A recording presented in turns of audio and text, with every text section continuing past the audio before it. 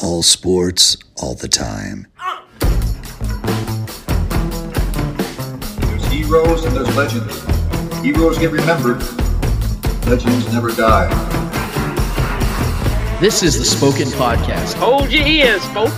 It's showtime. I'm your host, Lance Twidwell. Man, that kid, he can ball, man. He can ball. Touchdown, Kansas City! Patrick freaking Mahomes, baby! Let's talk some sports, because that's what we're here to do. You are tuned in to The Spoken. Ladies and gentlemen, here is Lance Twidwell. This is the Spoken Podcast. I'm your host, Lance Twidwell. Here inside the Spoken Studios with my guys, Trevor Twidwell. What's good? And Mr. Eddie Ortiz will be here momentarily because, you know, we can't do this thing without him. We literally can't. I mean, I'm talking about we have had one, I would say, not a fumbled morning, but a morning where we've had to adjust on the fly. And we do this quite often here in Kansas, and here the Spoken Podcast in the Kansas City region, if I'm going to go ahead and mention the city we're in, because of the fact that this is what we do, man. We've been doing this for 162 now episodes because we are now here for 162. We are in full swing, full motion. We're so happy to be here with you guys, and we are so happy that you are here with us. And I got a lot to talk about today, guys. We have a lot to talk about today. We have our guest from the Kingdom Says podcast, Mr. Kyle Henning, is going to be joining us today to give his thoughts on all things Chiefs, all things NFL related. He also has a great platform for himself and his guys over there with Tom and Garrett and those guys. I really respect what they do over there because they don't just talk Chiefs. They do it a lot like we do. They have a lot of other situations going on with their work. They have hockey stuff. I mean, I'm seeing Kyle talking hockey throughout his day, which is great. And I think that this is going to be a fun show. I'm really looking forward to what we got going on today. Our guy Eddie will be here momentarily. Like I said, adjustments on the fly is necessary at times. But Trevor, I think we can handle this. I think we can hold the fort down. But nevertheless, like I say, each and every week, whether you're live streaming, whether you're podcasting, or whether you're YouTubing, we do sincerely thank you for being here with us today. Before we get to everything else that we have today, I wanted to start with something that dropped right before I finalized what I wanted to discuss this week on this episode. And it was from a guy that I respect a lot here in Kansas City. He's a writer. He's now working for the Kansas City Star, Mr. Sam McDowell. He actually had a sit-down with a now former Chief, a former favorite, fan favorite out here in Kansas City by the name of Tyrann Mathieu. And this piece was something that I simply could not take my eyes off of.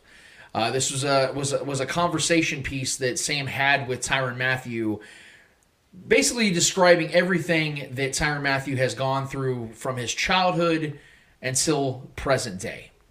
And I highly recommend that you guys go out there and read and absorb this conversation for yourself, because I personally was very much captivated by this one. I told Trevor and Eddie immediately, you guys need to make sure and read this one for yourself, because I wanted to make sure that you guys got it like I got it, or if you didn't, we can at least have a discussion about it in the way that I wanted to discuss this, because I think that the Tyrann Mathieu situation is still a hot topic here in Kansas City, because I think a lot of fans out there felt that the Chiefs moving on from Tyrann Mathieu wasn't the right decision to make. And that's still a debate. I think that's still something we can discuss. I think that's still something that's fair to discuss, because we don't know what Justin Reid's going to be here in Kansas City, who essentially replaced Tyrann Mathieu for one. And this was discussed in the article. You saw that Tyrann Mathieu discussed that. And I first want to start this by saying the things I love about Tyrann Mathieu as a player and as a person. I don't know him personally, but from what I know about him as a person, I respect greatly. For one, when it comes to the authenticity of an athlete, it's weird how we look at them, because we want transparency. We want them to be real with us. We want them to be human. But the moment they're human, a lot of times we stab them in the back for that, or we criticize them, we crucify them for being human, being essentially what we ask them to be. I remember growing up in the 90s and Michael Jordan and Ken Griffey Jr. and Barry Bonds, go down the list of players throughout history at that time. We revered them as gods because, one, sports back then was one of the few outlets we really had. We didn't have a ton of streaming services. We didn't have cell phones. We didn't have TikToks and Twitter and all those other things just to escape reality from. Sports was a centralized figure, and it still is, but in a different way. But as a kid, sports was everything. And we looked at these people as gods, not just because of that reason, but because of the fact that was the only true access we had to them. Outside of a few interviews here and there with Bob Costas or Entertainment Tonight here and there, we didn't have the day in and day out coverage of these players and these athletes as people. And now that we do, I think that it's easier for us to critique them because we've gotten normalized to the access that we have. And I think that's something that happens with Tyrann Mathieu. Because of the fact that he's such a transparent human being. And he's not afraid to speak out, sometimes to his own chagrin and his own fault, about things that matter to him, which is a lot of things. And he's so passionate about how he feels that he'll speak out to the average Joe on Twitter that has 19 followers. He doesn't care who you are. He'll tell you how you feel. And he addresses that in this article. And that's something actually I do love about Tyrann Mathieu. Do I agree with do I like and do I agree with how he's handled certain things? No. I think he's been a little childish at times. I think he's been a little immature at times. But I respect the man for being exactly who he is. He is authentic, and he is true to himself and true to his brand. That is always something I've respected at Tyrann Mathieu because on the field, it transpires into something that I think is motivating and inspiring to other athletes, other grown men. And I do believe that Tyrann Mathieu is a leader of men. I do think that he gets the attention, the eyes, and the respect of men across the board, from young rookie players to aging veterans. They listen to what he has to say because they know football matters to him. And I don't think that's changed at all. And I have for the last 3 years, have been such a fan of Tyrann Mathieu as the player and as a man because he's a family man, he's a salt-of-the-earth kind of guy, despite the fact that he's had his own father spending an entire life sentence since Tyrann Mathieu's essentially been alive, since he was 18 months old. He was raised by his grandmother. He's had a lot of tough challenges throughout his life, and again, these are expressed and shown. Are we still on air, Trevor? Are we good? Mm-hmm. Okay, just want to make sure we got a text, make sure we're still on air. See, like I said, we're adjusting here on the fly.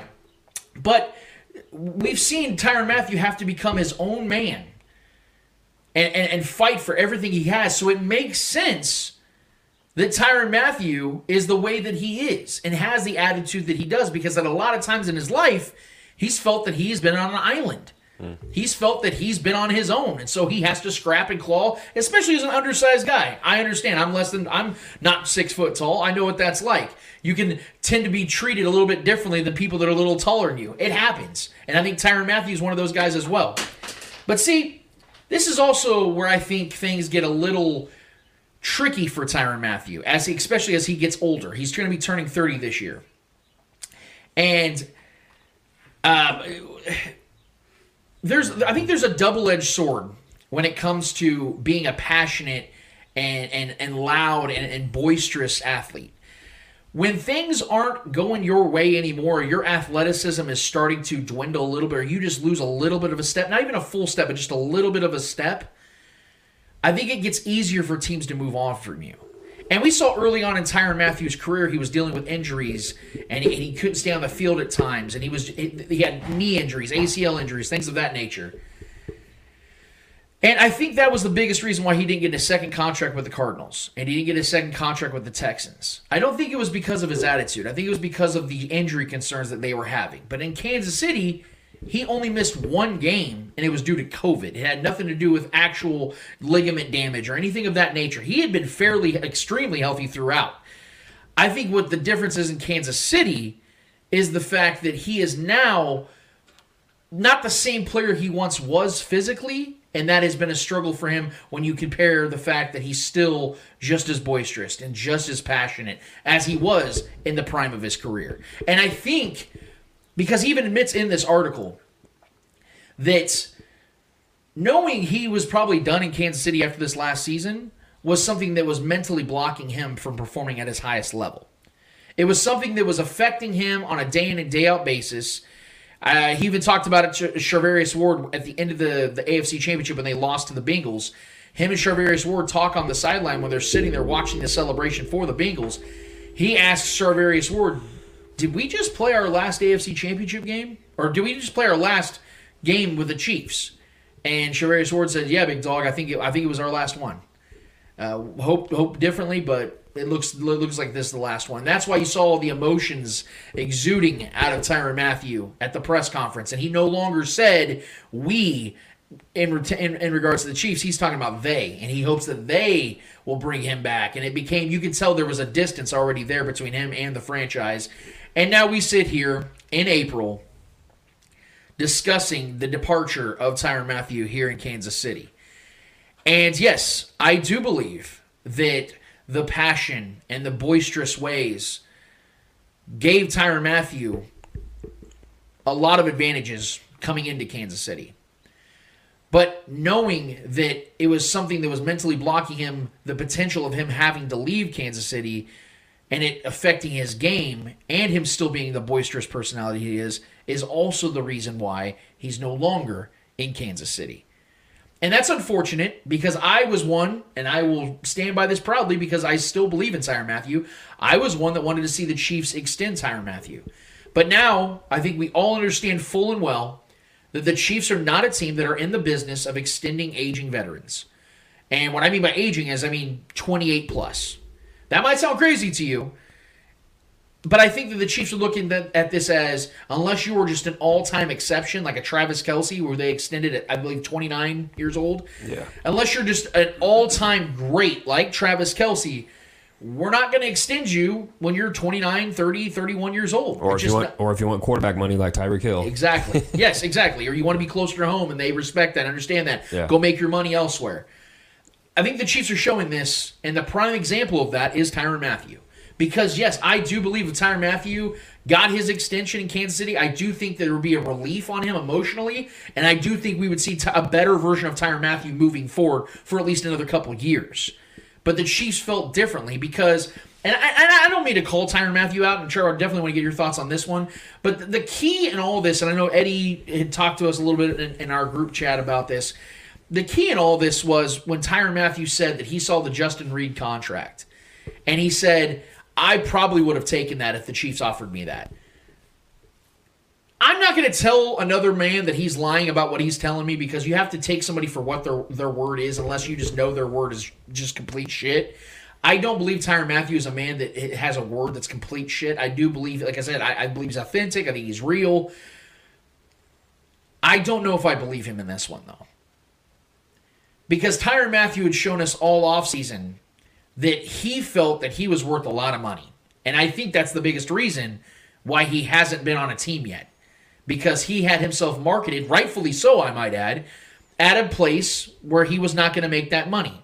I am always going to be in support of a team, of an athlete that believes they're worth something. But when the market is telling you you're not, you have to be able to accept what reality is. And Tyrann Mathieu is now in a place where he doesn't really have a place to call home. And I think that's affecting him mightily. And I'm hoping that Tyrann Mathieu does find a home, and I hope his NFL career can continue. But I have a hard time believing that Tyrann Mathieu would have taken a 3-year, $30 million deal, essentially, that Justin Reid got here in Kansas City. I don't think that's real because I think if the Chiefs would have offered that, Tyrann Mathieu would have went on a tirade on Twitter and talked about being undervalued, underappreciated. Do they forget what I did these last 3 years? I mean, do I really sound off here, Trevor? Do I really sound like those sound like tweets that Tyrann would have made at this point? So all in all, I feel for Tyrann Mathieu because I respect the man that he is. I love the player that he was here in Kansas City, but I do fully understand now why the Chiefs did what they needed to do because of the fact that, to Tyrann's own admittance, he wasn't the player he once was last season because he was so caught up in the emotion of not having guaranteed dollars following this next season. And I think the Chiefs realized if you're not mentally strong enough to handle that, we don't know if we can trust you mentally to stay strong afterwards if we're to go and give you a lot of money moving forward into your 30s. I'm going to keep it real, man. I think this is 100% a football move by the Chiefs. I don't think this has anything to do with Tyrann. They knew who Tyrann was when they signed him. And 100%. He changed his culture with that kind of attitude, with that heart on my sleeve, take every single thing personally kind of mentality that he has, and which makes him so lovable, especially as an athlete. You want those athletes that take everything personal and use it as fuel. And that's what makes Tyrann great. That's what fuels his engine. And I love him for it. But I also think he's wrong here with trying to like play the hindsight is 2020 kind of deal here where he's saying, I would have taken that contract when you're out there on Twitter when Bobby Wagner news broke and talking about how this league treats its best like shit and all this thing, and lumping yourself in that group. Listen, man, you can't have your cake and eat it too. You can't have your pity party and then, want to claim that people are out here doing you wrong. And you're publicly, calling people out all the time. Like, you just got to, but I mean, you got to love him and hate him for it. A lot less hate because he's a very lovable guy because you want passionate players like that on your football team. But I believe that this was 100% a football move. I think the Chiefs got better at safety with signing Reed. I do. I think he's more of a playmaker this time. And if you watch a lot of the film, and I love Tyron, he's usually in the right place at the right time, but a lot of times he wasn't making the right play or was taking plays off and not wanting to sacrifice his body and, lay the hits that we all knew he was, known for. Even being an undersized guy, he used to, throw his body out there and make plays, and he was definitely taking a step back with that. And it looked like it was on purpose this year. So I believe, this past season, I believe that Veach and the Chiefs were done. And I think he knew, and I think we all knew I think they all knew, not us. I think a lot of us expected Tyrann Mathieu back. But I was very much adamant about not paying him what he was trying to get. No way. This is a business, man. You got to make hard decisions. We all saw that with the Tyreek news. That was heartbreaking. It's going to be heartbreaking for a while to get over that. But the decision needed to be made, and I believe, like I said, this is a football move. The Chiefs got better at safety. We're going to have a better playmaker at safety. We're going to have a younger, bigger, stronger, faster guy that's going to be out there making more plays than Tyrann Mathieu was. I know that's weird to say because Justin Reed isn't really a proven guy in this league yet. But if you do watch his film, he is a playmaker, and he was stuck on a terrible team. Look at, man, you guys may not feel this way right now because of the quiet offseason we've had for the most part outside of the Tyreek move, and we gradually gotten worse, seemingly. But I trust Brett Veach. I trust Brett Veach to make the right moves. It was the right move to bring Tyrann here, and I think this is the right move to let Tyrann go at this time. So this is a dog-eat-dog game, man. Like, this is a very short-lived and sporadic type of game. You got to make the changes you got to zig when other teams are zagging. You got to upset some fans at times. That they don't care about that at certain moves. You know what I mean? You got to do what's best for the team. You got to understand that you have arguably the best and all-time talent and the best quarterback in this league to help bring success his way and do everything you can to support. And that accompanies bringing young talent to this roster consistently, cycling in guys in and out, letting other guys that think they're better than they are at a certain age, let them go, no matter how big the name is, no matter how loved they are in this. We've seen, it broke my heart when the Eric Berry era ended. That was my all-time favorite guys, and the way he acted, the things he was saying, the way and the way we overpaid him for the lack of play that we knew he was, there for. It sucks seeing that stuff go as a fan. It sucks seeing Tyreek not here anymore. That's heartbreaking as a fan because you literally fall in love with these guys. You don't think coaches fall in love with these guys? You don't think GMs fall in love with these guys? They do, but they're not. They can't be that. They can't be fans. You know what I mean? They have to be able to create that relationship where it's okay to let these guys go. And I understand Tyrann if he thinks highly of himself, as he should. He's worked. His story is incredible, and he loved it here. It doesn't matter, man. Like that, the game moves on, just like life moves on in everybody's life. If you stay and you don't do anything with your life is going to pass you up. You know what I mean? So if he wanted to kind of take plays off and try to secure his next bag and play the long game here with his career, the game's going to pass him on, and it's showing so far that the game is passing him on because he's out here creating his own visits for the Saints after Daniel Sorensen got signed by the Saints. It's a bad look right now for Tyrann, and I love him, but this is why I gave him that L a couple weeks ago. It was out of love, but it was tough love, but it's like, bro, you were betting on yourself here, and it's just not looking good. He's going to get picked up somewhere, probably right around draft time. I think it was Schefter was talking about it, or one of those guys, I think it was Rappaport was talking about how a lot of veterans do end up getting picked up during the draft. If, say, a team whiffs on a safety that they really wanted or a DB they really wanted, and like, shit, who's out there still right now? Who's a veteran we could bring, a savvy veteran? Boom. Tyrann's the perfect guy for that. Yeah. So, look, man, he's got a special place in my heart. He was a key cog to us getting the greatest moment in sports in my lifetime. Creating that Super Bowl victory it's the greatest moment in sports for me. So that will always be near and dear to me. But as far as his article and everything he was going in on, I'm always willing to hear him out. I think both parties knew that it was done after this year. And I think it was just, you watched the film from last season, there was a few plays he made here and there, but overall it was just a very underwhelming season for Tyrann Mathieu, according to his standards for himself, let alone the NFL standard. So I think we were all kind of romanticizing, bringing him back. We wanted that, but I think as this time has gone on and you watch Justin Reid's film and you get excited about what that can look like in this defense.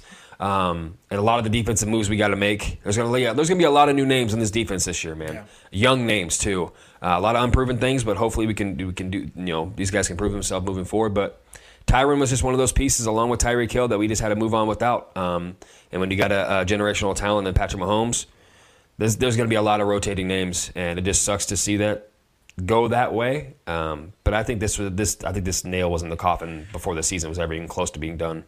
Well, what sucks is, let me say it like this. We all know how the Chiefs operate when it comes to PR. Yeah. We know that they don't usually like any type of negative attention or pushback. That's why they always stay clear of those things most times, unless it's absolutely necessary to address something, like when it came to Black Lives Matter, when it came to any of those things that we all knew that they had to at least make a statement on. But when it comes to Tyrann Mathieu's Twitter and the way he handles himself on social media and talks to the crowd at visiting games, I'm sure that the Chiefs were not looking forward to having to deal with that anymore. So I'm sure that was a part of it.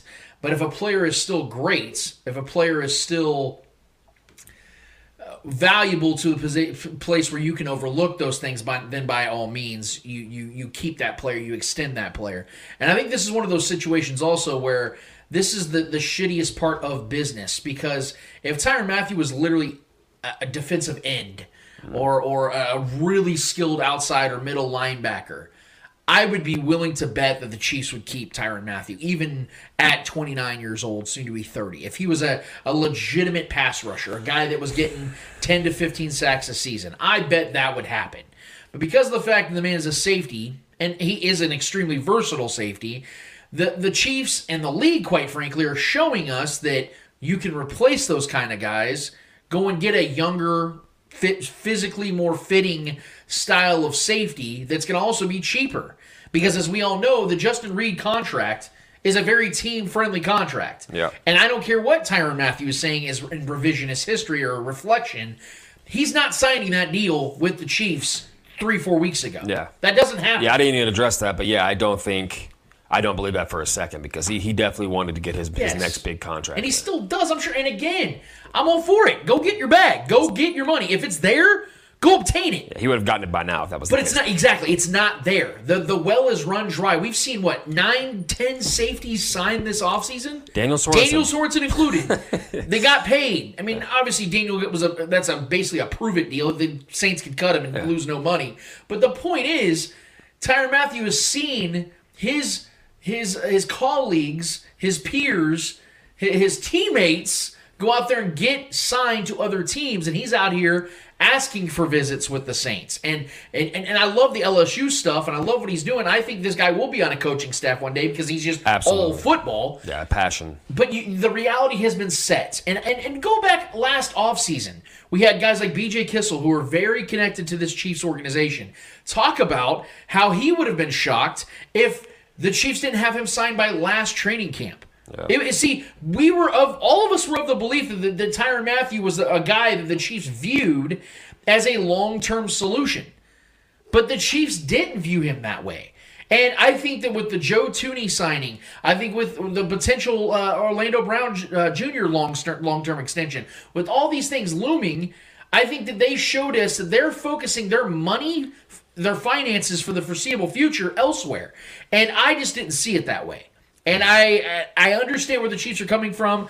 I always find myself in this place where I will initially disagree with a move, and then I really start to psychoanalyze it and look at it deeper than I did just from the surface initially, and realize, okay, the Chiefs are looking at this from a perspective of, we want to win Super Bowls, not just have a Super Bowl in our past and then rest on our laurels. And that is exactly what we should want. Yeah. We should want a franchise that is driven by what will be, not what once was. Not something that they once had and are building upon that. Because this is what the Royals did. This is what the Chiefs did. They used to do, where they would have this little short-term success back when our parents were kids, and then say, hey, remember all those good times? Come out and see us.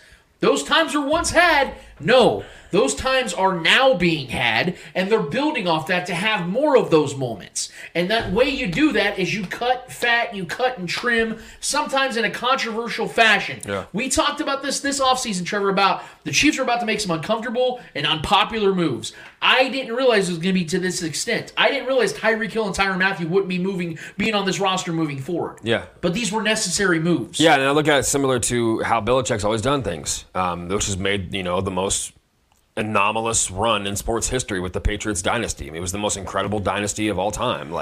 And a lot of that is accredited to the ownership and the coaching decisions of that franchise. They made a lot of guys rich, just not for their team. Richard Seymour. No one would have expected those guys just to let him walk at the time the way he was playing. They made him rich, but it wasn't for the Patriots. I think we're going to see a similar trend throughout Patrick Mahomes' career. There's going to be a lot of guys getting the bag, but it's not going to be here. Outside of guys, but even like Travis Kelce, keeping him around, he hasn't gotten as much money as you probably would have thought. Like, it's been very team friendly, and I think Kelce's I think his relationship with Patrick Mahomes is a little more different. So I think that they find ways to, and plus Travis Kelce is a very marketable guy. He's got a lot of endorsements and things like that work for him in his favor as well. So either way, there's like I said, there's going to be a lot of guys, a lot of names in and out. There's going to become. This is where drafting is going to have to come in. This next phase of Patrick Mahomes' career, drafting is going to have to be emphasized that much more. Free agency is one thing, but free agency comes with guys wanting big contracts, wanting other things like that. So getting young bodies in here, young receivers. This draft is exciting. This is going to be maybe the most pivotal point in Brett Veach's career. This is maybe the most defining moment for him outside of obviously getting Patrick Mahomes here and being a part of that. But deciding how this next chapter in Patrick Mahomes' career looks, with letting Tyreek Hill walk, with letting Tyrann Mathieu walk, with no contract even, offered to him. Those are some big, bold things. And so, he's going to have to back it up. So I'm excited to see what happens moving forward with this situation. But look, man, Tyrann, he got the job done here. That's what it all comes down to for me. You can feel however you want about his Twitter rants. You can feel however you want about his play. He was a massive key cog for us winning a Super Bowl here and then making another trip there the very next season. So I have nothing but love for Tyrann Mathieu, and I that's how it's going to be moving forward. And moving on from Tyrann, not just moving on from Tyrann Mathieu, but replacing him with a player like Justin Reed, who did have a career low last year with the Texans. Brett Veach and the Chiefs are putting a lot of pressure on themselves, which I can respect. Yeah. Because they're telling Chiefs fans, trust us. Mm-hmm. Because think about this, man. Just build the scenario here. Let's say Justin Reed's terrible. Yeah. Or let's say he's just injury prone and he just doesn't play a lot for the Chiefs and they have to just eat that guaranteed money and get rid of him after a year. Or let's say that the Chiefs offense really struggles and are missing some skill at wide receiver, and Juju just didn't pan out, and MVS can't get open, and they're just, they drafted a guy who ended up being a bust. The two names are going to come up constantly. They should have paid Tyreek Hill. Yeah. They should have paid Tyrann Mathieu. And that will go on forever. There's going to be moments of that. I don't know. Yeah. I'm saying, if this doesn't go the way the Chiefs are saying it's going to go, and telling Chiefs fans to trust us, this is going to work out well for us, just like it was paying for guys like Frank Clark and going and getting Tyrann Mathieu. It's the same now on the flip side of we're letting these guys go. Because when Tyrann Mathieu got drafted, even though it was a 5th-round pick, there was so much controversy attached to that. And people were talking about, how could the Chiefs go and get a guy who punched his girlfriend? And we had Bob Fesco on 610, literally calling out John Dorsey and Andy Reid by name. Yeah. You tell my daughters how you can take this guy in the draft. And then we see what he does for 6 years for the Chiefs. And now we're mad that they moved on from him. But see, well, not the Fesco. Chiefs... Fesco's... we could go on a whole... anyway. The fact is, though, is that we had a lot of controversy surrounding that. Now the controversy is, why did you get rid of them? So the Chiefs are going to have to re-establish that trust with people that do not approve of these two moves. Because this is now something that is, from the naked eye, making this team worse right now. Yeah. Especially when you look at the way the AFC has been doing what they're doing and stockpiling veteran talent.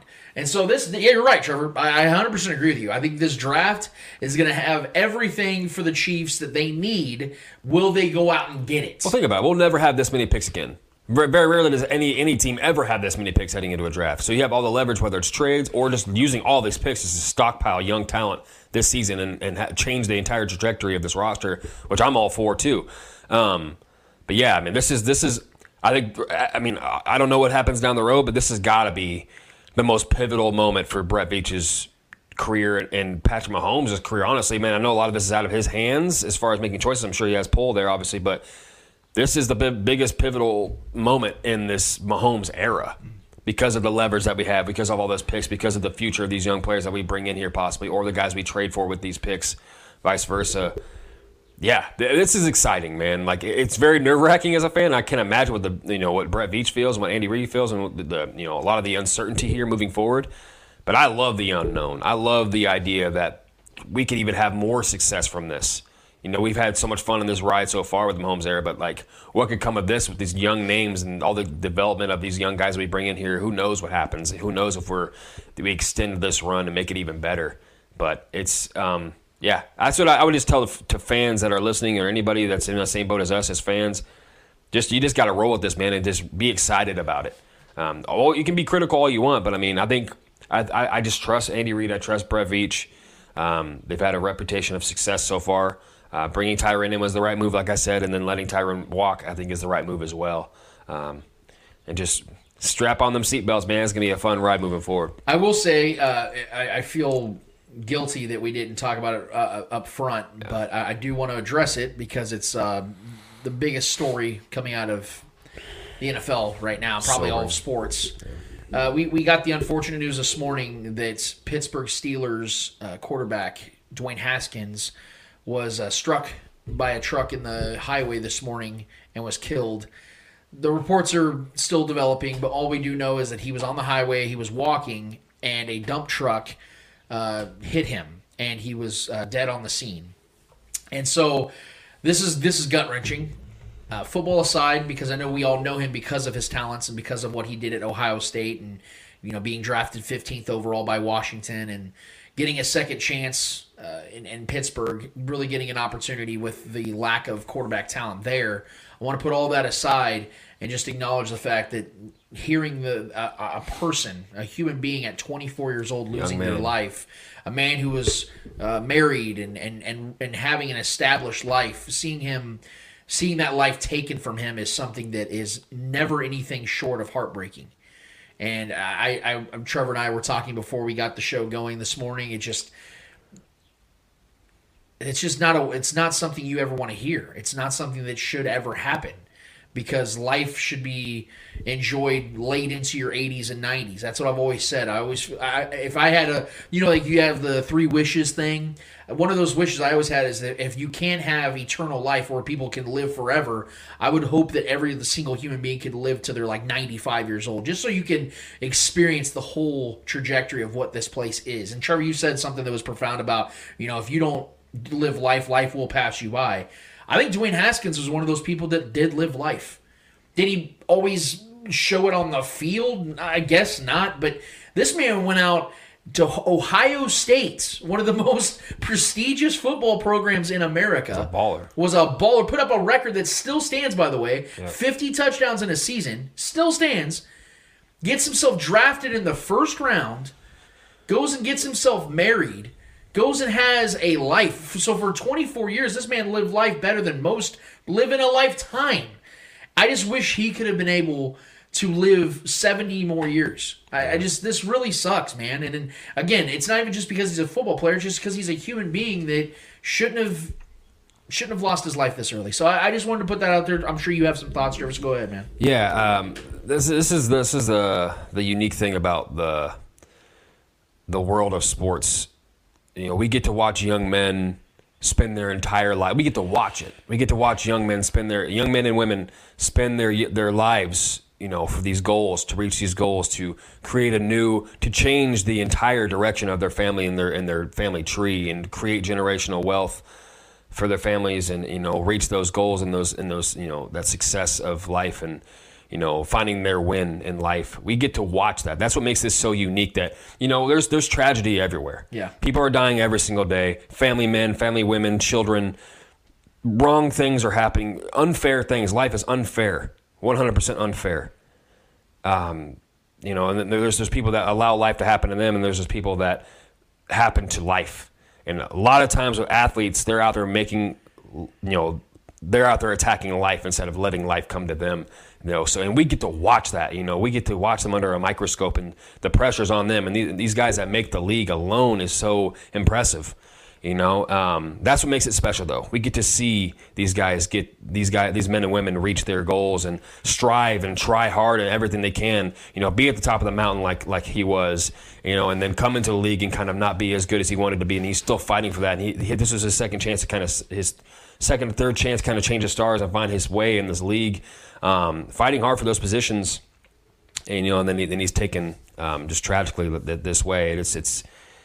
It's a unique type of thing, though, with sports, because, like I said, you get to watch it, and it hits a little harder because we're connected to these people. We know these names. The average Joe, that it's no different. It's still tragic either way, but the average Joe, it doesn't hit as hard because, you read these stories about normal people or average people. It is what it is. Life is not fair. These things happen every single day, but the tragic thing about sports is you see these people work. You're it's like watching a TV. It's like, well, it's even like.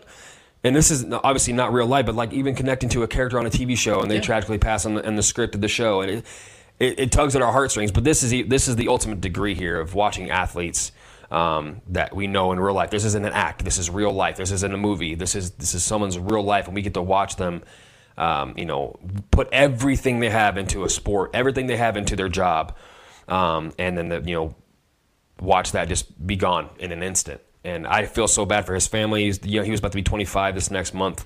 He was a child, and it's just he was out there doing his job. He's out there training with his fellow quarterbacks, with Mitch Trubisky and Mason Rudolph, trying to change his life still, trying to create wealth and life-changing opportunities for his future children, his wife. And it's just, man, it's the worst thing. It's just life's not fair, and it sucks that we have to endure these things. And I feel so sorry for his family. My condolences to the players that were there with him. The coaches that been around him probably love him and his family, brothers, sisters, whoever. I can imagine. I can imagine losing one of my brothers or anything like that in a tragic way of like that. It's just not fair, man. And my heart goes out to them. My heart is heavy this morning for that. So.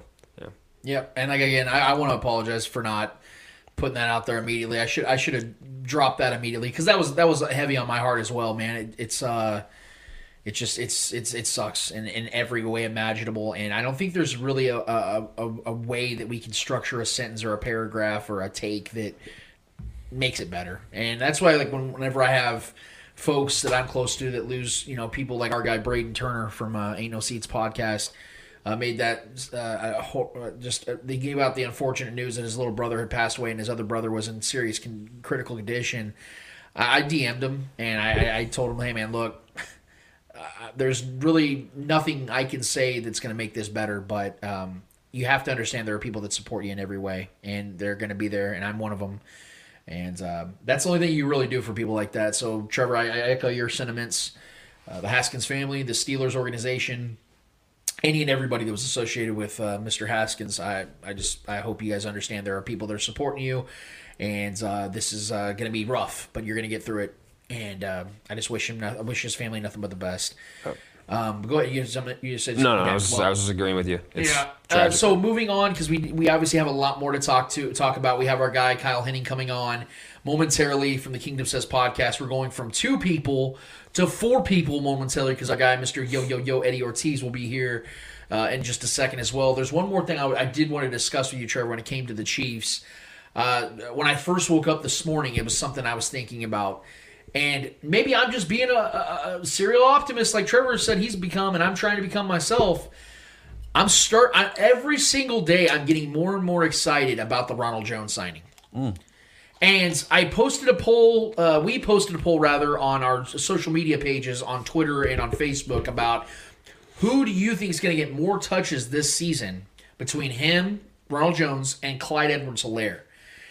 And I'm going to ask Kyle about this too when he jumps on.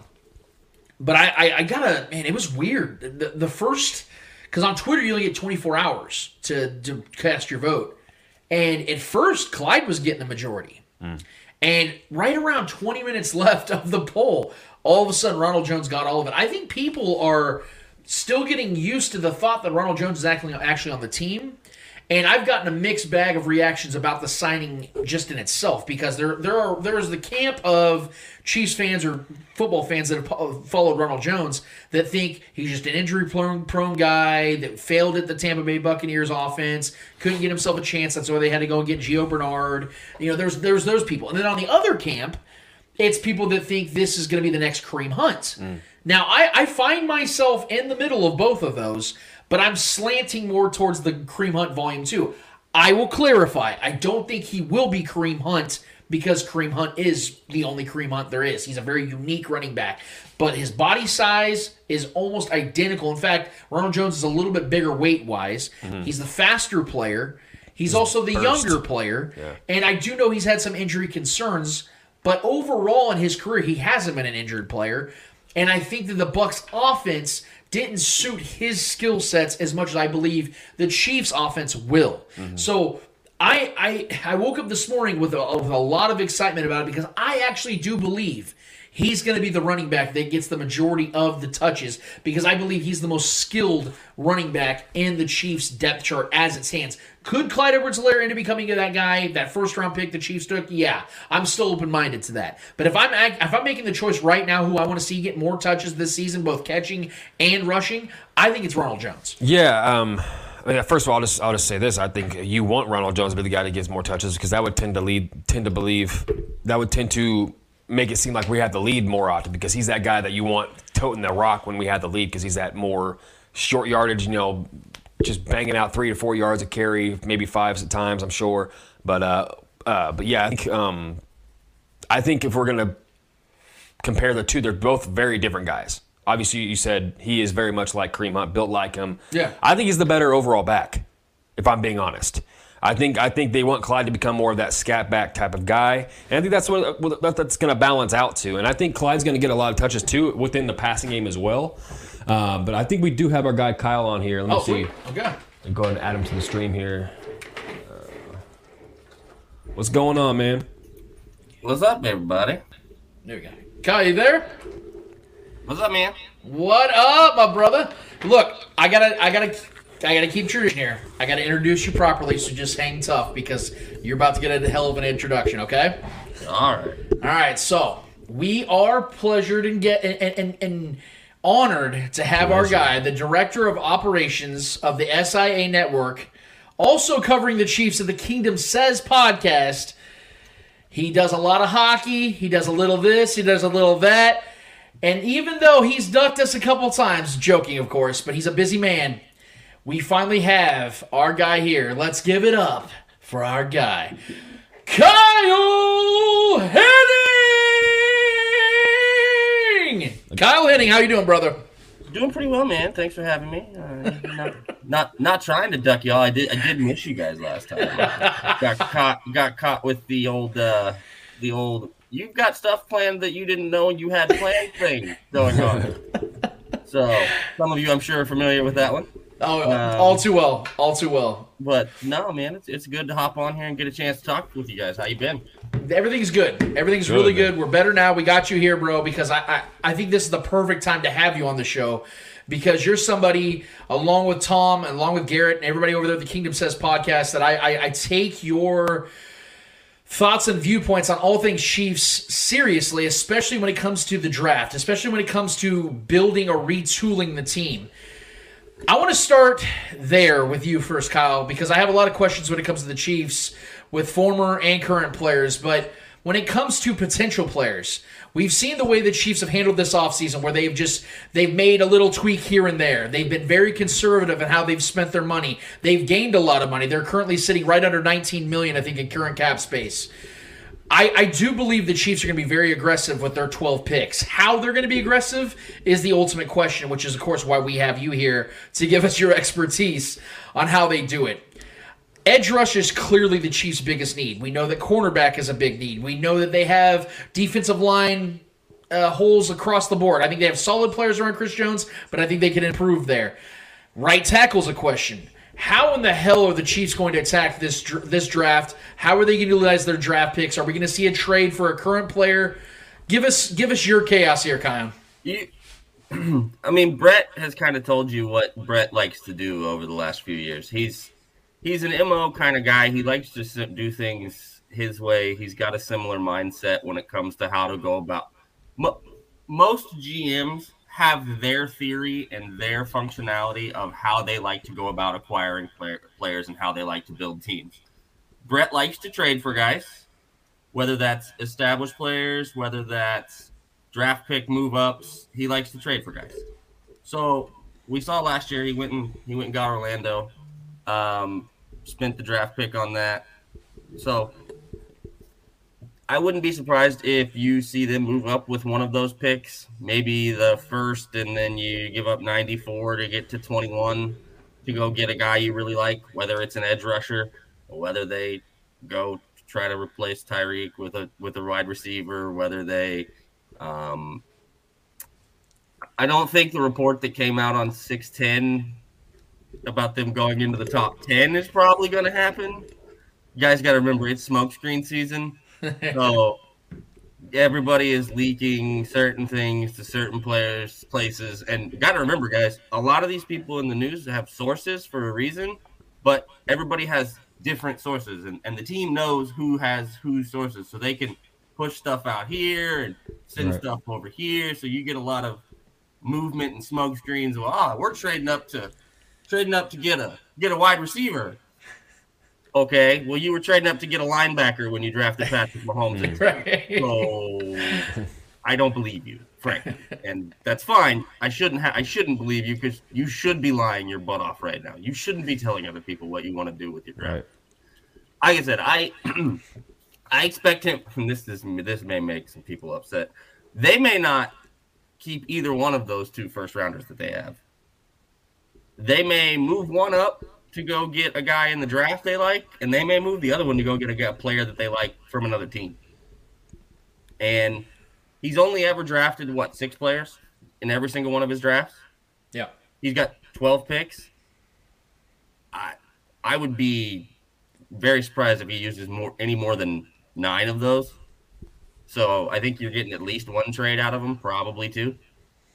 And I won't be surprised if they move around in the middle rounds to try to move up for a guy they like, because they've got 4 7s. And all those are ammunition to fluff up trade deal picks to be able to move up picks later in rounds. That's interesting, Kyle. It's interesting. I wanted to actually stop you there. I actually want to stop you right there because you mentioned the trade for a current player. That's something that I have been echoing for quite a while. I know our guy over at Arrowhead Live's been doing the same thing. Grant Morris, those guys have been saying the same thing. If you had to make a choice, though, what player would you like to see the Chiefs go and get in a realistic scenario of trading one of those picks in order to get them in an acquisition? It's tough because you got to remember the other team is wanting something out of the deal also. I think you're probably most likely trade candidates as far as teams willing to move guys are the Commanders and the Seahawks as far as the receiver position is concerned. That seems to be the topic of conversation, at least from the trade aspect of an established player. Haven't heard much about anybody wanting to trade for an end of any variety, probably because teams aren't super willing to give up pass rush at this point in the NFL. You pretty much got to go either overspend to sign defensive ends, which is what we've seen already. That's happened before. We're familiar with that. Or you got to go trade for a guy, which we're also familiar with Frank Clark. You got the 2-for-1 with Frank. You had to trade for him and you had to pay the hell out of him to get him. So the free agent pass rushing group this year wasn't super overwhelming to me. I wasn't off the charts impressed with it. Chandler Jones is a great player. That's fine. You also were going to have to pay him, as we saw, an egregious amount of money for a dude that's older and hasn't quite been as productive as he was when he was younger. That's fine. He's still a great player. I'm just not a big proponent of paying older guys that are declining huge money for stuff they did previous. If you want to make good NFL contracts, you pay them for what they're going to do, not what they've already done. And it's tough because guys that have already done stuff are like, hey, man, look at all this stuff I've done. You should be paying me for more. And I get it. It's why it's the business side of the thing. So it's an interesting concept. I don't think there's a DN they're going to go trade for. I think you're looking at them having to draft defensive end talent. I was listening actually to your guys' podcast after the Tyreek Hill trade went down, and you said some pretty profound things about that trade. If you could give our listening audience, our viewing audience, your take, if you want to basically verbatim that bad boy, because I know that was something you felt very strongly about with the Tyreek Hill trade on both sides of that. Give us your overall takeaway of what took place between the Tyreek Hill, Chiefs, Miami Dolphins ordeal. So, for me, I understand both sides of this coin. Like, from the player's perspective, hey, man, I came in and didn't get drafted as high as I should have because of stuff that happened off the field that didn't go my way. I came in and kept my head down, worked, turned myself into a completely different player than when I walked in the door. Went to get my next contract, and that didn't go well because something else got brought up that was off the field. So now I took less money again. Now I get the opportunity to go get my big deal. I've never gotten the big, huge contract, right? And I know he got paid plenty last time. But at the same time, the player's viewpoint is, I'm going to go get paid, especially because he has the ring. He has the honor. He's got the Hall of look, man, he's going to the Hall. He's going, unless he just goes to Miami and flat out can't play football, dude is going to the Hall of Fame with what his resume is. He wanted more money than the Chiefs were willing to give him. Fine.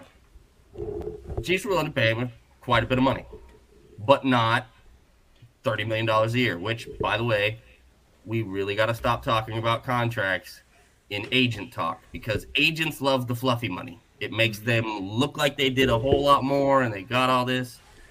Look at the guaranteed numbers in contracts. The guaranteed money is the only money most of the time those guys will ever see. Yep. So they weren't willing to give him roughly what translates out, if you look at the guaranteed money, to about $25 million a year. They were in the $22 million a year range. I get Tyreek wanting to leave. I get Tyreek.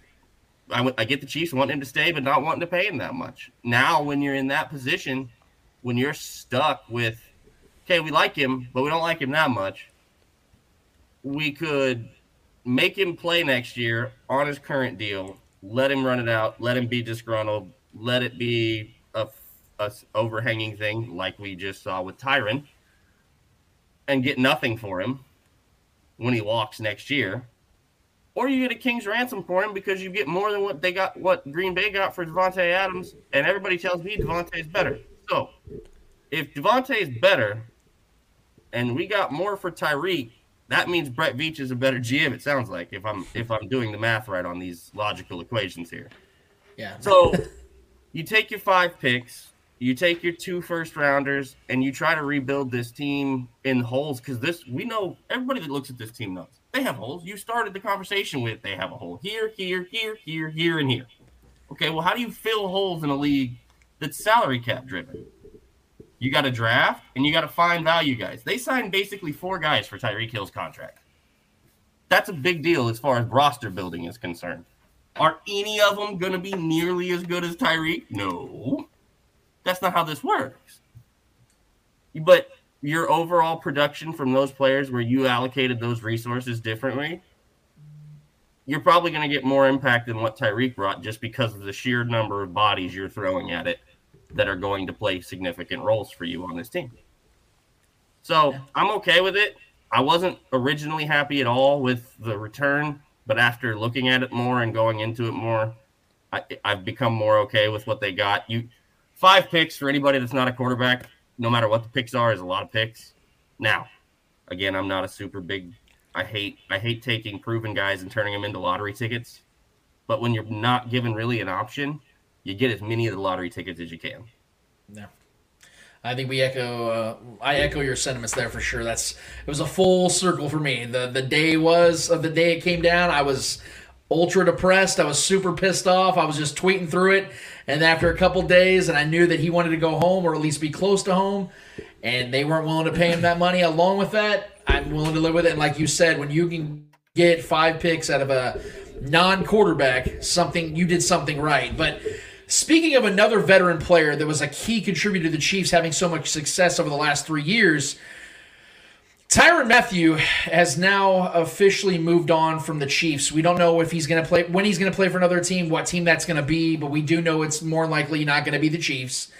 And Sam McDowell came out with an awesome piece this, I think it was a little over 24 hours ago, actually. Yep. And that sit down with Tyrann Mathieu. And I don't know, Kyle, if you got to read all of it or not, but this was something. No, plenty of screenshots and pieces because, sorry, I'm not paying for the Star. Not Fair enough, man. Totally fair. But something that I started the show off with this about my takeaway on it, about Tyrann Mathieu, about the passion and the boisterous ways of what he was as a top-tier athlete is why the Chiefs brought him in, and it changed the culture here. But it's also a part of the reason why I believe they moved on, because he himself admitted in this article that knowing that this could potentially be his last season in Kansas City, it bogged him down and it distracted him from playing at his highest level. Whether that's the truth or not, he's admitting that. And I think the Chiefs realized if this is something that he can't handle and we need to get younger, we need to get cheaper, this is the perfect time to move on from Tyrann Mathieu, a guy that they brought in to do what he did. And I think they got the most out of what they could get of Tyrann Mathieu. And looking at it from somebody who was very much pro getting Tyrann Mathieu back, I think I now fully understand what the Chiefs were looking at and why they did what they did while letting him walk and signing Justin Reid to the team-friendly contract they got for Justin Reid. And I know Tyrann Mathieu said himself that if they offered him the Justin Reid contract, he would take it. I have a hard time believing that because I think that Tyrann Mathieu markets himself, especially a month ago, a lot higher than a team-friendly deal like Justin Reid got. What are your thoughts on the Tyrann Mathieu situation as a whole? All right, I love Tyrann. Okay, Tyrann, we wouldn't have a Super Bowl in Kansas City if it wasn't for Tyrann and what him and Frank and them and that the whole metamorphosis of that defense from 18 to 19. Some people forget or like to forget just how godforsakenly bad that 18 defense was, but it was one of the worst defenses in history, like ever, guys. So when you come in and you have to change an entire landscape and culture, basically press the entire reset button on the defense, it takes a lot, and it takes a smart player to do what you have to do in Spags' system. So I like Tyrann a lot. Did he make some decisions last year? Yeah, he did. It's also not necessarily surprising because, again, we just talked about it with Tyreek, man. What are you going to do? This is the same conversation about Tyreek from a few minutes ago. Are you going to let him stay and play on that deal and let him play out his deal and him be disgruntled and him maybe not be quite as focused or be quite as dialed in? Look, they're still pro athletes. They still are. They're still focused. It's just not their otherworldly next level focus type thing. That's what I take away from some of what he was saying in that article about that. I also think he played hurt quite a bit last year. So that factors in too. I don't know.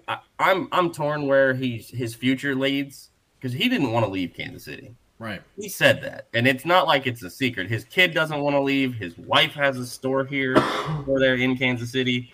Like they kind of put down roots, and guys don't really like leaving Kansas City. Kansas City for all the things that it is, it's a really great city to live in. If you don't believe me, ask all the pro athletes that move there to play their pro careers there and don't leave.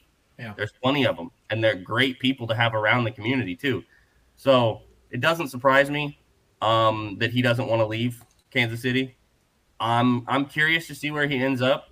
The longer this goes, the more this becomes a what does Tyrann want versus what does Tyrann want paid.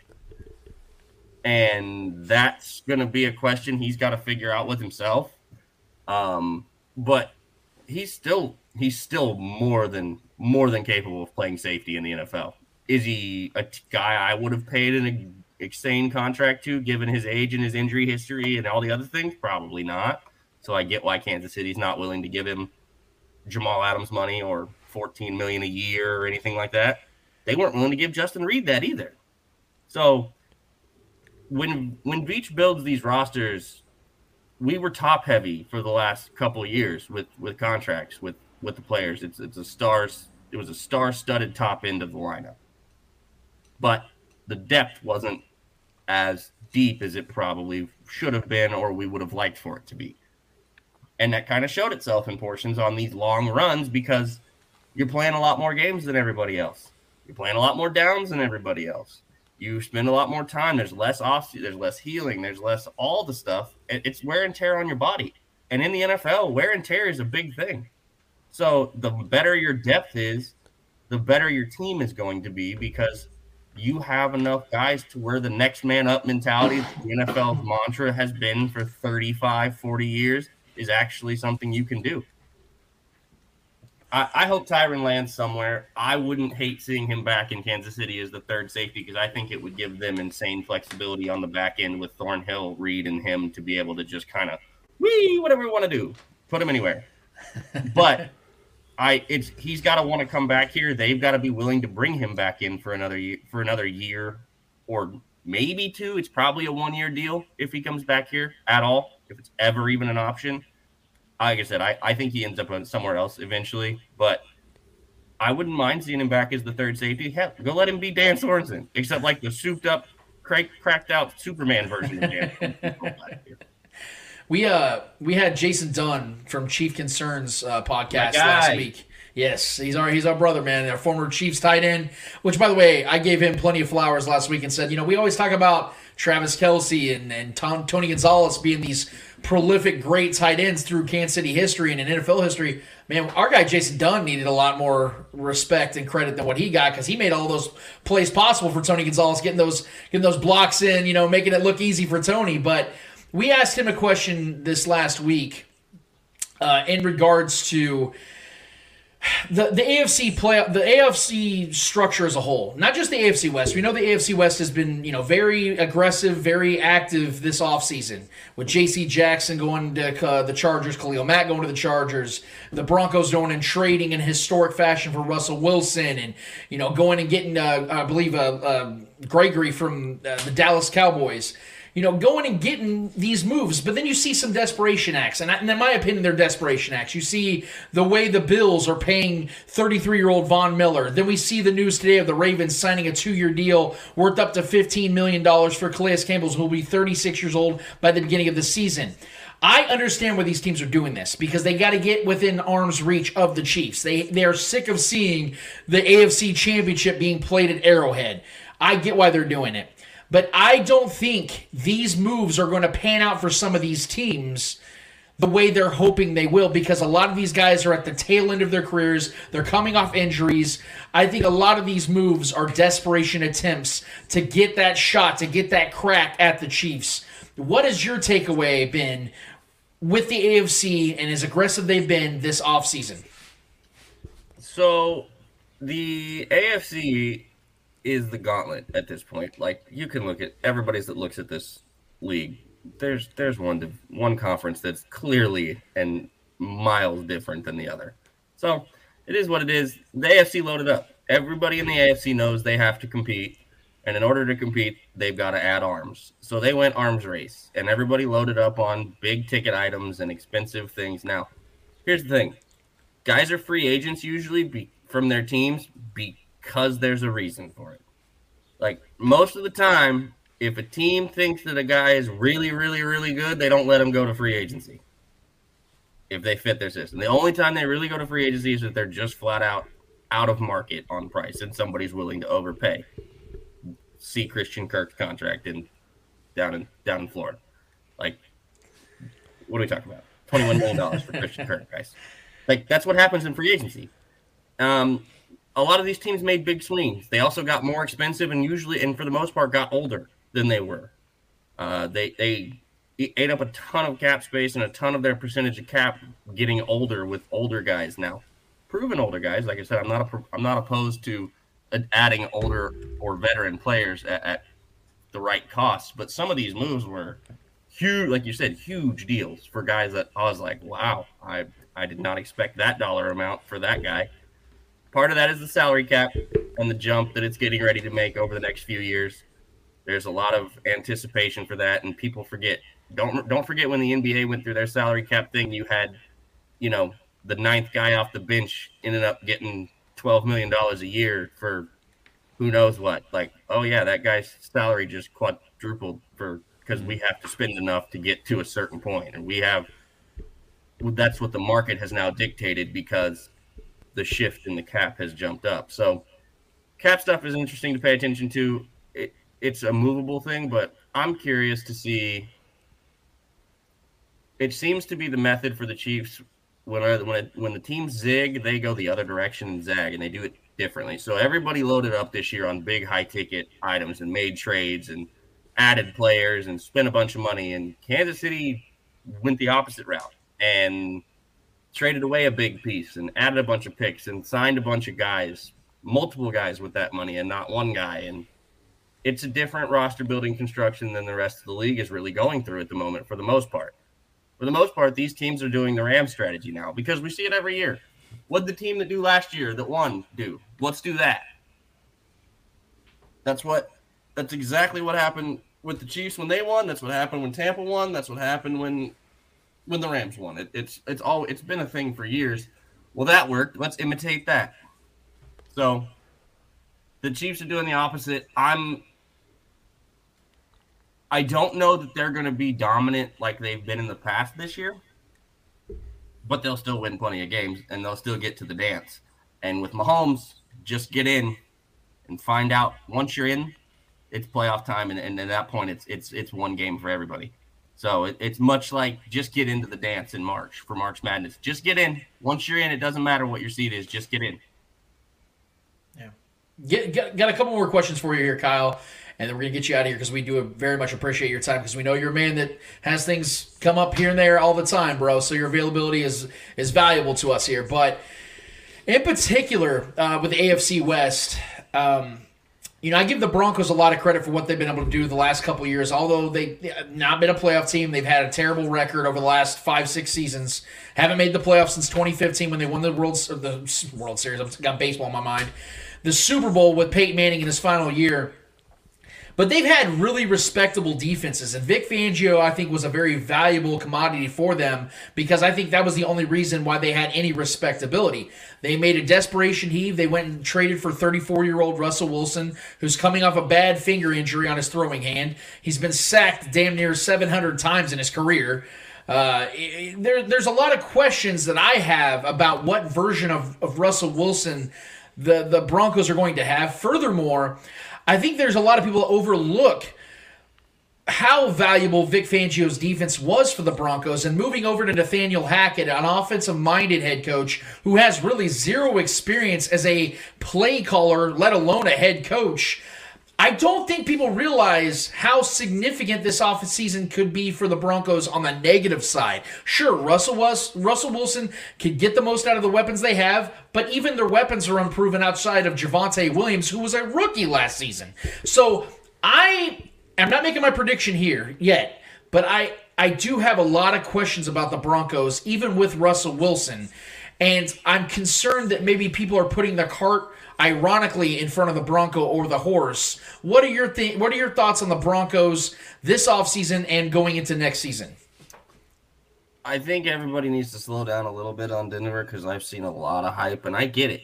Adding a quarterback to a roster that looked like it pretty much needed a quarterback to be competent is a big deal. The other part of that is they are giving up quite a bit. They did lose several guys, and they lost, like you said. Vic Fangio's a damn good DC, even if you don't like him as a head coach. The man can coach defense regardless of what your feelings are as his head coaching potential.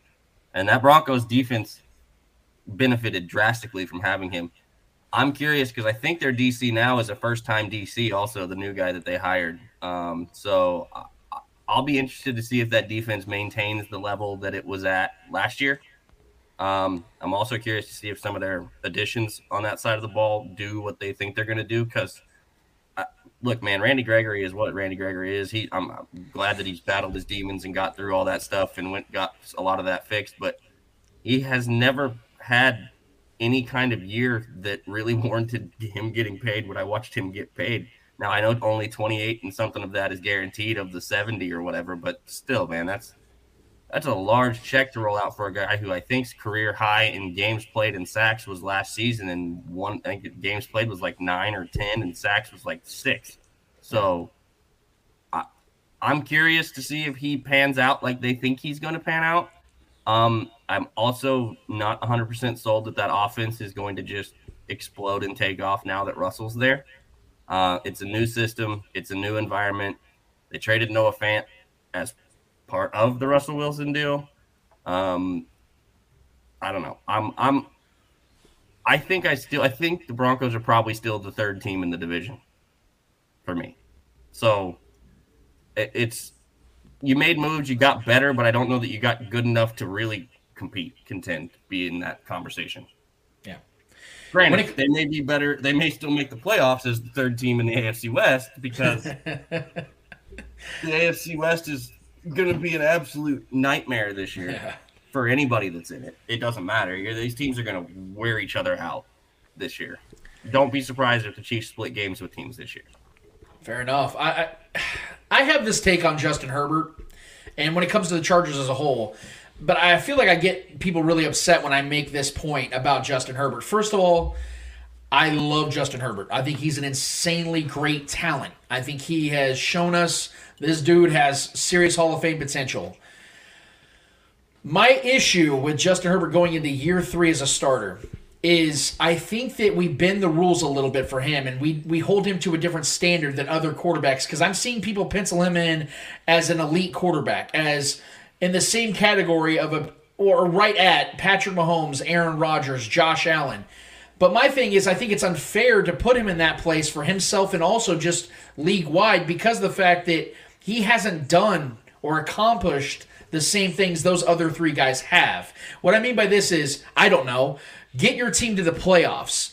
We, every single damn year, hear the pundits and see Vegas's odds of the Chargers being a playoff favorite, being an AFC West champion favorite, being an AFC champion favorite, especially over the last 2 years. The Herbert hype has been there, and yet they're 15-7 with 0 playoff appearances, with a top 10 roster and a guy that people are saying is an elite quarterback. I believe the dude has played at an elite level at times, but he's also had unforgivable losses like he had against the Texans last year, where he threw a pick 6 that was essentially a deciding factor in that game. I believe the Chargers could be a team that could threaten for the AFC West. I believe they're a team that could threaten to be a playoff team, potentially an AFC representative. But I need to see it first, Kyle. Is that unfair of me? And do you agree with my assessment on Justin Herbert to this point? We like the word elite when we talk about people, and we throw it around way too often. Look, it's not a knock on Herbert to say he's not in the elite tier yet. And people want to do this. First of all, when you put a guy in that tier, the expectations become different for them and the expectations for others of them. As you said, that's not necessarily fair to Justin Herbert, because why is he getting expectations of the same expectations of guys that have already gone out and done the stuff that you just mentioned? Elite is, like I said, is a fun word, but can he make all the throws? Sure. Is he really fun to watch? Yes. I love watching Justin Herbert play 14 other weeks out of the year than I do when he's not playing us. It is what it is. He's a very good quarterback, but we don't, like, everybody's like, oh, you just want to talk about the playoffs. No, we didn't make these rules. Those are not the standards we set out. This is what the evaluation has been forever. If you don't have playoff success and you don't win in the playoffs and you don't win MVP awards and you don't win Pro Bowl, go to the Pro Bowl and win all pro awards, they don't put you in that elite category. That's just not how it works. It's never worked that way for anybody else. What was the conversation? Now, Patrick isn't really fair because he went nuclear immediately. But what was the conversation? Well, he hasn't done anything in the playoffs. Well, he hasn't won in the playoffs. Well, he hasn't taken them anywhere. And then it was, well, he hasn't won a Super Bowl. He hasn't got to that part. Like, there's rules to this. If you're going by what everybody does when we do this elite quarterback conversation talk, and Herbert hasn't done some of those things yet. Do I think he's going to have the potential to do some of those things? Absolutely. Do I hope the Chargers eventually stop shooting themselves in the foot every season? That would probably be good for them because a lot of their wounds are self-inflicted over the last half decade or more. They win. You talk about the Vegas odds and the pundits. They win the paper offseason like every season. Every year we hear about the additions and the moves and how are you going to beat this team and look at this defense. That's what they said about that defense last year, and it was like a 27th ranked defense in the league. It was bottom of the league in defense. So, okay, and that's the other part. If you're elite, as we saw, you go to the playoffs with bad defenses. You win playoff games with atrocious defenses. And it's not just Mahomes that's done it. Brady's done it. Rodgers has done it. Brady's not done it as often. He usually has a top 10 defense. But they've done it. These guys go win games that they're not supposed to win against teams that are on paper better than them. That's where you get the elite status. And finishing a season and finishing games and finishing teams. Chargers lose a lot of one-possession games. A lot of them have for a long time. Part of that, as Chiefs fans are familiar, because they used to lose a lot of them too, is on your quarterback to do those things. So when he learns to win some of the close games and win late and be the reason, then you put him in the elite category. Till then, he's really, really good, and he's probably in tier 2 of quarterbacks in the league, but he's not in the elite category because there's only probably 4 of those guys, maybe 5. I was going to ask you a Raiders question, but their head coach is Josh McDaniels, so I think we all know how that's going to go. So we'll move along real quick, and I want to give you an opportunity to let us know what's going on with the Kingdom Says podcast. What should we be expecting? Because I know Arrowhead Tom has been putting out the mock draft stuff. I just want to give you an opportunity, let the people know where they can find all your guys' work, because you guys put in when it comes to the draft, what to expect, and I just wanted to give you that opportunity to plug all your guys' platforms. So, as Lance mentioned, Arrowhead Tom on Twitter, our guy Tom, he's our draft guru, so to speak. He's put tons and tons and tons of hours into these prospects already. He's got write-ups all on his Twitter. The Kingdom Building series he's been working on for a while. He's got write-ups. He's got graphics for everybody to read through, strengths, weaknesses, the whole 9. So hop over to his Twitter, look at that. Kingdom Says Pod on Twitter, Facebook, Instagram, you name it, we're on it. Any of your podcast sites, apps, whatever, our episodes are all available there. We will be doing more. We didn't record this week because timing just didn't make sense for anybody. It was all over the place. Garrett turned 21 this week, and he's been celebrating the birthday a little bit. So happy birthday to our guy Garrett. But so we've been doing that. We'll have more content coming out over the next few weeks leading into the draft. I think we're looking at maybe doing something live for the draft. So be on the lookout for that, because you also probably need to be looking at your inboxes, because I'll probably be sending some messages to some folks. So gonna have some people on there. Gonna do some stuff with the draft live. May do a live mock before to kind of go over, and may have some guests on from some teams to kind of go through their selections and their thoughts on the mock and picks. Not everybody, obviously, but do some of that stuff. So check us out on all that. And then we are going to be moving to YouTube here soon. So you can see behind me, my office is finally almost set up here. So we're getting to the point where we're going to be able to start going on the YouTube and starting to get some of you guys more involved, as far as, the people that listen, the people that watch, being able to interact with the show, drop comments, talk, ask questions. Because we've been doing it as a recording and doing it not live for a while now, and we're in that position where we're about to start transitioning and really opening up some more things that we're going to be doing. So tune in to Kingdom Says Pod on Twitter and Facebook and Instagram, and for all the updates, and you'll see as we morph into what we're going to be starting to do here more, especially now that our guy Tom is a local Kansas City resident. That's right. He's one of our own now, man. I was so excited when he told me that he was going to be dropping in, man, and living out here. I was like, bro, it's way better out here to have the full experience of being a Chiefs fan when you're in the thick of it. So it's good to have it. I'm actually really glad to hear that Garrett finally hit puberty too and turned 21. We can all have a shot with him legally, but Kyle, seriously, in all seriousness, man, we really do appreciate you being here today. Kingdom's Fed podcast is one of my favorites out there. You guys are awesome at what you do, and we really appreciate you guys doing it. I'm really stoked about the YouTube news, man. That's awesome to hear. Thanks again, man. Thanks for having us on, and we appreciate it. Love the show. I won't get on Eddie too much this time, because I still don't think Lance and Trevor gave you enough for that Chargers tape in the middle of last year. There was a lot of off the camera stuff. As long as it was given to him at some point, that's great. There was many 2 pieces handed out afterwards. I think he almost went on the DL after that one, man. He went on the disabled list after that one. But nevertheless, Kyle Henning, thank you so much, my brother. We will have you back on shortly. Shout out to Kingdom Says Podcast. We can't wait to get you guys back on. Best of luck to you guys this off season. Can't wait for football, man. Thanks again, guys. Enjoy the rest of your show. Have a good one. Thank you very much, Kyle. You bet, man. Kyle Henning's one of my favorite guys. He actually stayed out here in Kansas City a couple months ago with us out here, and we ended up staying up to like 2-3 a.m. just talking football, talking life. He's one of my favorite guys because he's a no bullshit kind of guy. It just tells you how he sees it, and he's very informative. They have a great thing going over there. If you want anything draft related, man, I highly recommend the Kingdom Says. And like I said, he said it himself. Arrowhead Tom's been tirelessly just been crushing it, man, when it comes to these write-ups, these mocks. If you're looking for players that the Chiefs could potentially get, I do believe that Tom's going to have it where you want it, man, and he's going to give you guys some ideas of where he's been big on Sauce Gardner, which I totally understand because this kid's an insanely talented cornerback. I have a hard time believing the Chiefs are going to go cornerback first in the draft, but we've seen some unpredictable things before, and I don't think that Veach values it at that level, but Tom could very well be right, and if you guys want more information on that, go follow them. They have great content.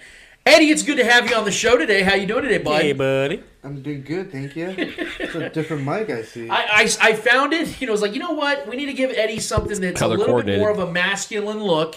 Let's upgrade from the pink, and let's give my guy something that has a little brute to it. So congratulations on that. I just hope it sounds okay. So let us know in the comments if Eddie sounds like this beautiful, normal self. If he has that Mariah Carey-esque voice going on, then the microphone's obviously it's auto-tuned. It's auto-tuned. Because I can put it like this if you guys want me to. I mean, yeah, it says the microphone adds 10 pounds, so congratulations to that as well. But Eddie, we did start the show off. I know you were busy before, and we adjusted on the fly, but I do want to get your quick thoughts, and then we can get to the Eddie Hour on the Tyrann Mathieu article that came out from Sam McDowell. Trevor already expressed his viewpoint on it. I just want to get your thoughts because I feel that it did explain Tyrann Mathieu's current state of mind because of everything that he's come through as an adult, as a child, all the way back. It gives its whole backstory. And then it explains why he has the mindset, the passion, the zeal, the fervor, all those things, the moxie of what Tyrann Mathieu is as a person.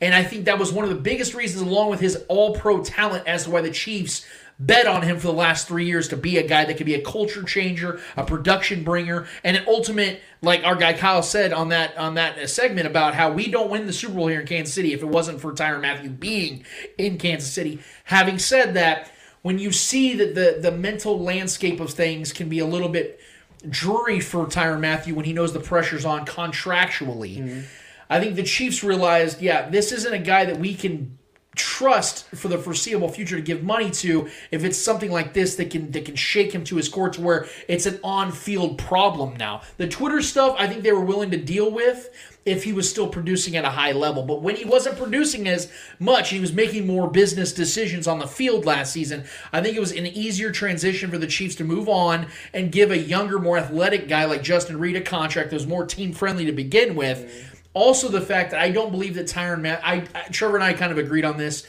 I don't necessarily believe that Tyrann Mathieu, when he says, when he said that he would have taken the Justin Reid part. I know this is something you were big on as well when we talked about this yesterday. We didn't really go into detail, but I would like to get your viewpoint on that whole entire aspect of where Tyrann Mathieu is and why the Chiefs decided to separate themselves.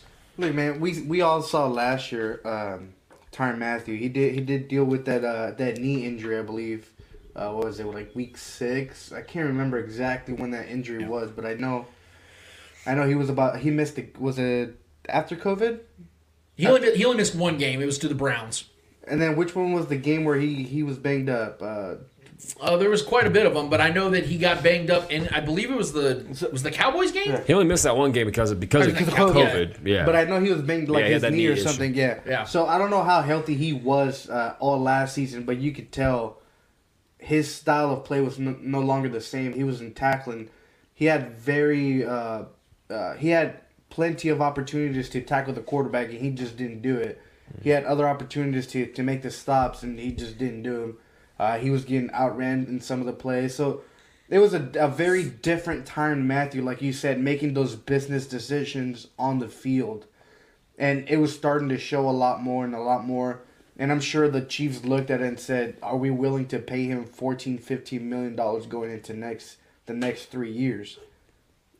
Or can we find somebody that can do just as much, if not a better job, than what Tyrann Mathieu has shown us this year at a cheaper value? Right. So I figured the Chiefs were convinced that they got everything they could out of Tyrann Mathieu. No disrespect to Tyrann Mathieu. He's still a fucking baller. He's still one of the great safeties out there. He's the best safety in free agency right now. So it's not like he's the worst player out there. No, he's still a good, solid player. But he's no longer the Tyrann Mathieu that he was. Maybe leadership-wise, he is the same. But ability-wise, physical ability-wise, he's no longer the Tyrann Mathieu that we once knew. Yeah. But yeah, I don't believe when he said that he would have taken what the Chiefs would have given him. I think he said that more of a fuck, like nobody's paying me, so at this point, like all I can say is like, yeah, I'll take that money and see if another team will bite, and then maybe they can offer me something closer, similar to what Justin Reed just got with the Chiefs. So I feel like it's more of a business thing for him now. So that's how I feel about it. I'm not saying he wouldn't have, because I don't know. But it's so hard to believe that he would have, knowing that he pretty much stated that he was going to get paid what he was worth and all this stuff on social media. So, but yeah. Yeah, and Kyle actually said something that I think gave our viewing and listening audience a glimmer of hope of a potential reunion with Tyrann Mathieu and the Chiefs. And I do agree with Kyle. If there was a scenario where the Chiefs revisited this conversation and brought Tyrann Mathieu back, or at least thinking about it, it would be a 1-year deal. Because they clearly aren't looking to move on for the foreseeable future with him, and anything over a year deal would be foreseeable future. And I think they showed that. Because I think it goes deeper than just the figure. I think it goes deeper than, it's 14, 15 million, 16, 17. Yeah, we can't do those numbers. I think it was the fact that they were trying to move on from it, just from all of it. Mm-hmm. Because I do believe there were business decisions. I do believe that he was dealing with injuries, but so were a lot of guys. A lot of guys, yeah. And I don't think that that's something that you can say, well, let's give him this contract because he was dealing with injuries. No, it's actually sometimes and most times the opposite. Because you're dealing with injuries, and because you will be in your 30s, and because you don't play a position of immediate need and value, we're going to move forward. Because as I told Trevor, I think the shitty thing for Tyrann is because of the position he plays. Mm-hmm. Let's say he was 6-7 inches taller and 100 pounds heavier, and he's a defensive end or a defensive tackle. The Chiefs are probably keeping him, and they're probably going to pay him a lot of money.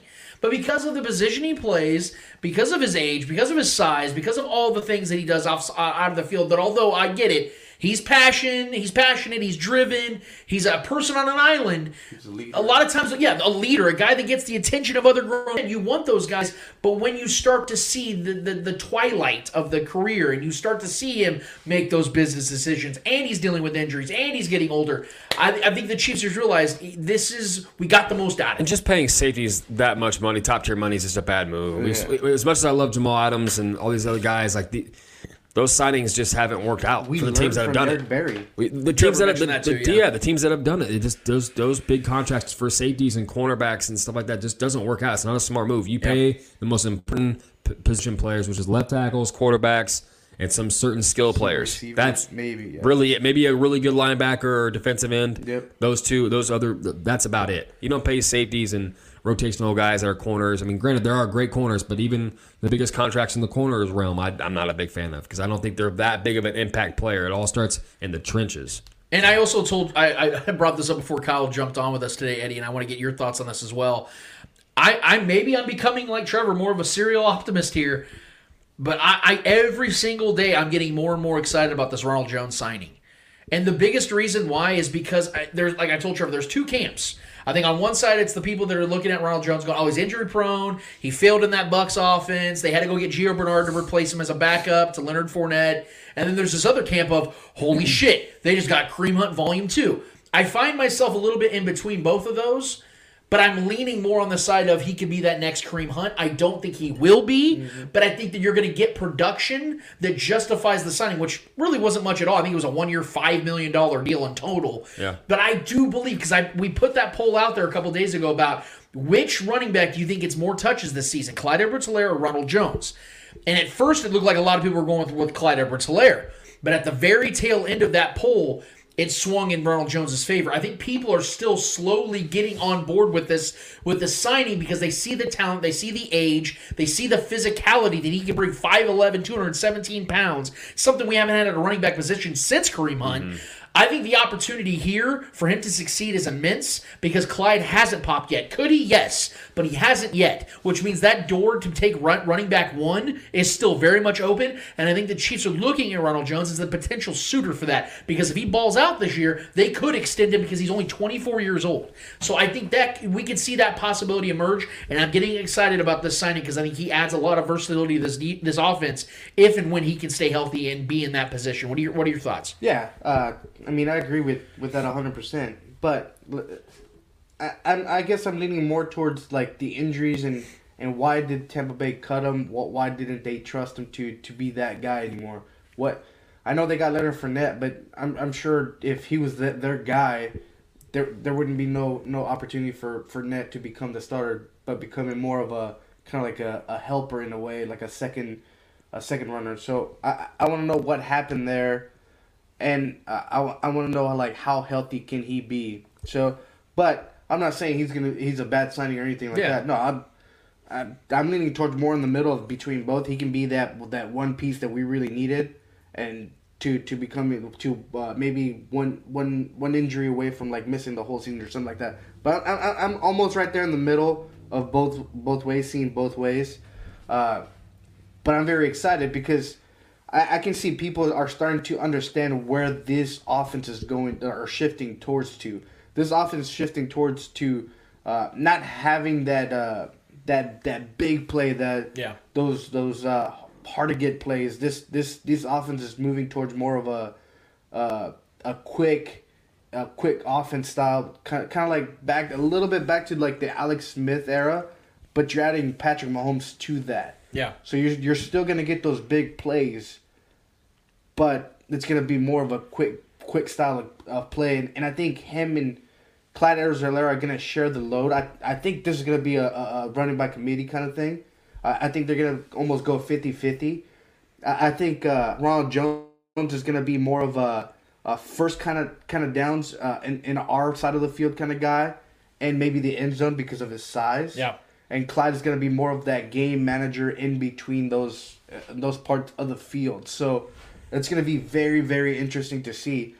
And maybe they're going to start using Clyde Edwards-Helaire to his potential, which is the running game and the catching game. So maybe we're going to see that. Maybe Ronald Jones can come in here and facilitate that for Clyde Edwards-Helaire. So I'm excited. Yeah, and Eric Eager, a guy that I've actually debated with on Twitter multiple times.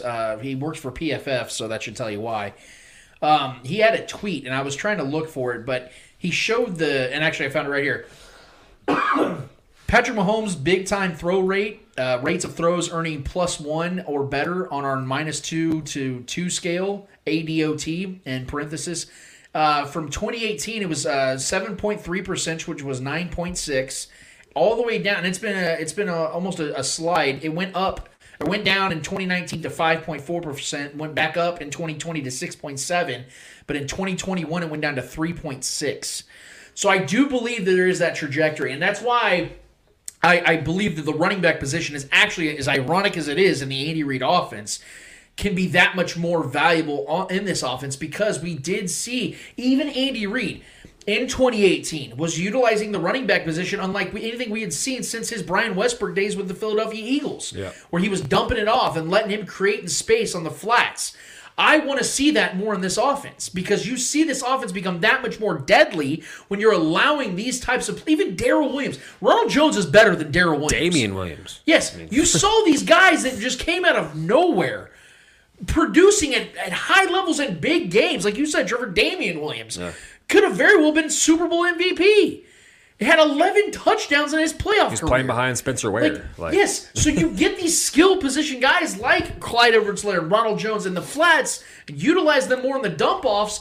I don't give a shit if the big play percentage drops. If it's effective offense, it's going to work, and it's going to give us that much more of an advantage moving forward against these other teams that are stockpiling dead cap money for aging veterans. Because imagine, they're getting all these corners and these safeties to combat the down throw deep threats from the Chiefs. And then the Chiefs, as we talked about, zigging while others zag, they start utilizing more of the dump-off patterns, the bubble screens like Peyton Manning was doing back in his Broncos career. Yeah. These defenses are going to be pissed off because they spent all that money to try to get Patrick Mahomes, but if the play is less than 2 seconds long, it doesn't matter. Yeah, I think he's going to be a great fit here. I think his big play ability, because we've been missing that. I know Darrell Williams has had big plays and has definitely shown that ability, but it was in spurts. But I think Rojo has an every down back kind of role here. I think that could definitely happen. I know, and I think he's going to be the number one running back in this offense this next season. I do. I think he's the guy that's going to be an every down back. I think Clyde's going to come in spurts and be a rotation. I think they've kind of lost a little bit of faith in Clyde, if I'm being 100% honest. I don't think that's what this signing means, but I think just the overall performances that we've seen from Clyde, well, like you can count on maybe a hand and a half how many times we're like, oh my God, Clyde last year. You know what I mean? There wasn't very many good big plays from him, and we need that from our running backs. Too many times he was getting taken down on the first, tackle attempt. He wasn't making a lot of guys miss that we would like. We were kind of hamstringing him a little bit, not utilizing him in the passing game as much as we thought we should, because we thought that was why we drafted him, was to be that deadly guy. So I think Rojo is a guy that is good at catching balls. The only knock on him I have, it's not even the injuries, it's just the fumbles. He's had too many fumbles in his career so far in the league. We can't have that. But if he can hold on to the ball, the dude has Nick Chubb abilities, breakaway abilities, making big plays. I've seen his tape alone, college and pros. He has that Kareem Hunt, that Nick Chubb, that Derrick Henry-esque type of running ability. When he sees open field, he is gone. He's very quick for his size, and is good at running people over, good at making the first guy miss, similar to Kareem Hunt as well. He's not a guy that's going to get caught in the backfield and get taken down very often, very rarely. So I think that's been a struggle with our running game. We haven't been able to find a true workhorse kind of guy. I think he can be that a lot more than he won't. Granted, there's going to be a rotation. Clyde, I'm not saying Clyde's dumpster juice. I mean, Clyde's obviously got a skill set, but I think this opens up the ability to allow Clyde to shine at what we know he's great at. And I just don't think Clyde was ever deserving of that first round pick, if I'm being 100% honest. I never really liked that pick, still don't. If we would have got him the second and third round, fine. But he's a true scat back. That's what he is. That's what he's great at. And I think that's what we're going to see. But I think who's going to be on the field more this year, who's going to get more touches, I think it's overwhelmingly Rojo for me. I do. I just think he's the better fit in this offense. And I think, who knows? We're going to attack, like I've said, 2 + 2 = 4. 3 + 1 = 4. There's a lot of ways to win. There's a lot of ways to equate certain outcomes. And I think this offense might be a little bit different this year. We might run it a little bit more this year. Granted, I think we're going to pass, obviously, overwhelmingly more. But I think the addition of Rojo gives us that dynamic back, that power back. And I think Rojo's a great fit in this offense, man, especially moving forward. All right, we're going to move forward. Eddie, what is in the Eddie Hour this week? We like I said, we had to adjust on the fly. Last-minute stuff right before the show came live today, guys, but Eddie's back, and now we got to get some of his takeaways, his thoughts, his questions, which I'm sure are going to be thought-provoking, and he's going to get me going, probably get Trevor going a little bit, but what is in the Eddie Hour this week, my man? I don't know if you guys already touched this or not, but I want to say rest in peace to Dwayne Haskins. Very, very tragic news this morning. Yeah. Something that obviously nobody expected or anything like that. So my condolences are with his family and friends at this time. Yeah. All right. First question. Bobby Witt Jr. era has officially begun in Kansas City. What are your thoughts? I don't want to be the guy that said I told y'all so, but I did tell y'all so. Look, I thought this was the perfect introduction for his career. That's going to be something that you go back to in 11, 12 years from now when he is, having his ninth or 10th All-Star selection, and he's led the Royals to another World Series championship, and he wins a ALCS and a World Series MVP.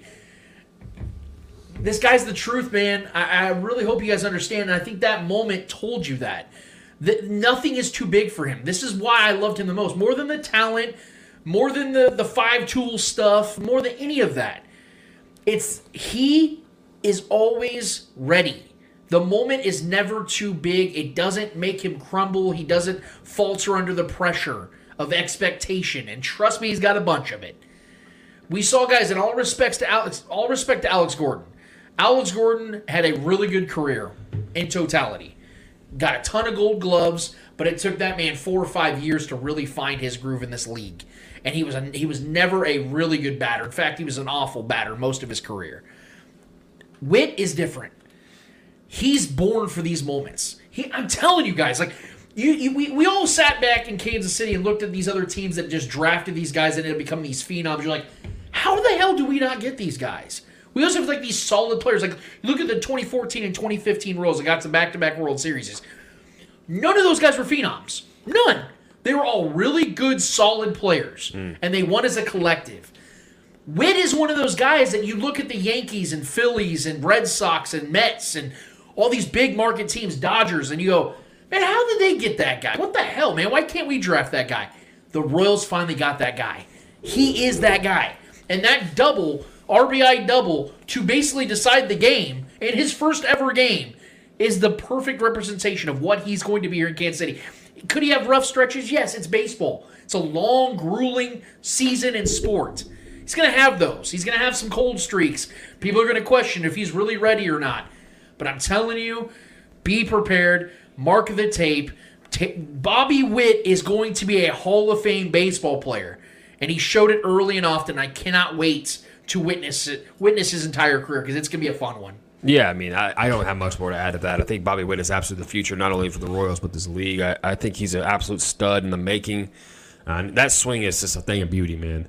Watching that guy swing that bat is when he's pulling them shots left. This is beautiful, beautiful watch. I'm not even a big baseball guy, but I can understand that. I can respect the poetry and motion that is, certain special players that swing in the bat and just playing the game in its purest form, and that is Bobby Witt. So I'm excited. I know the city is over the moon for this kid. It's good to see him out there, being a part of this roster, being able to shine.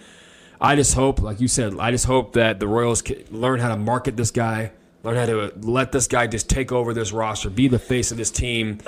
This team is, having Greinke back is huge for him too, I think.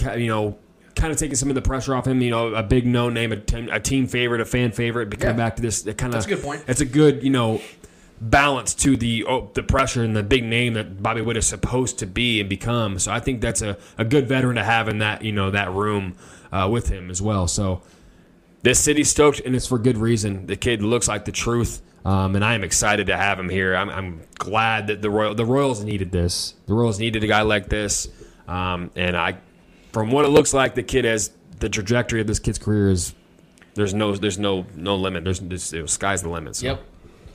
All right, one more baseball question. So yesterday, Aaron Judge officially, him and his agent officially rejected an offer of 7 years, $213 million deal with the Yankees. I want to get your thoughts on that.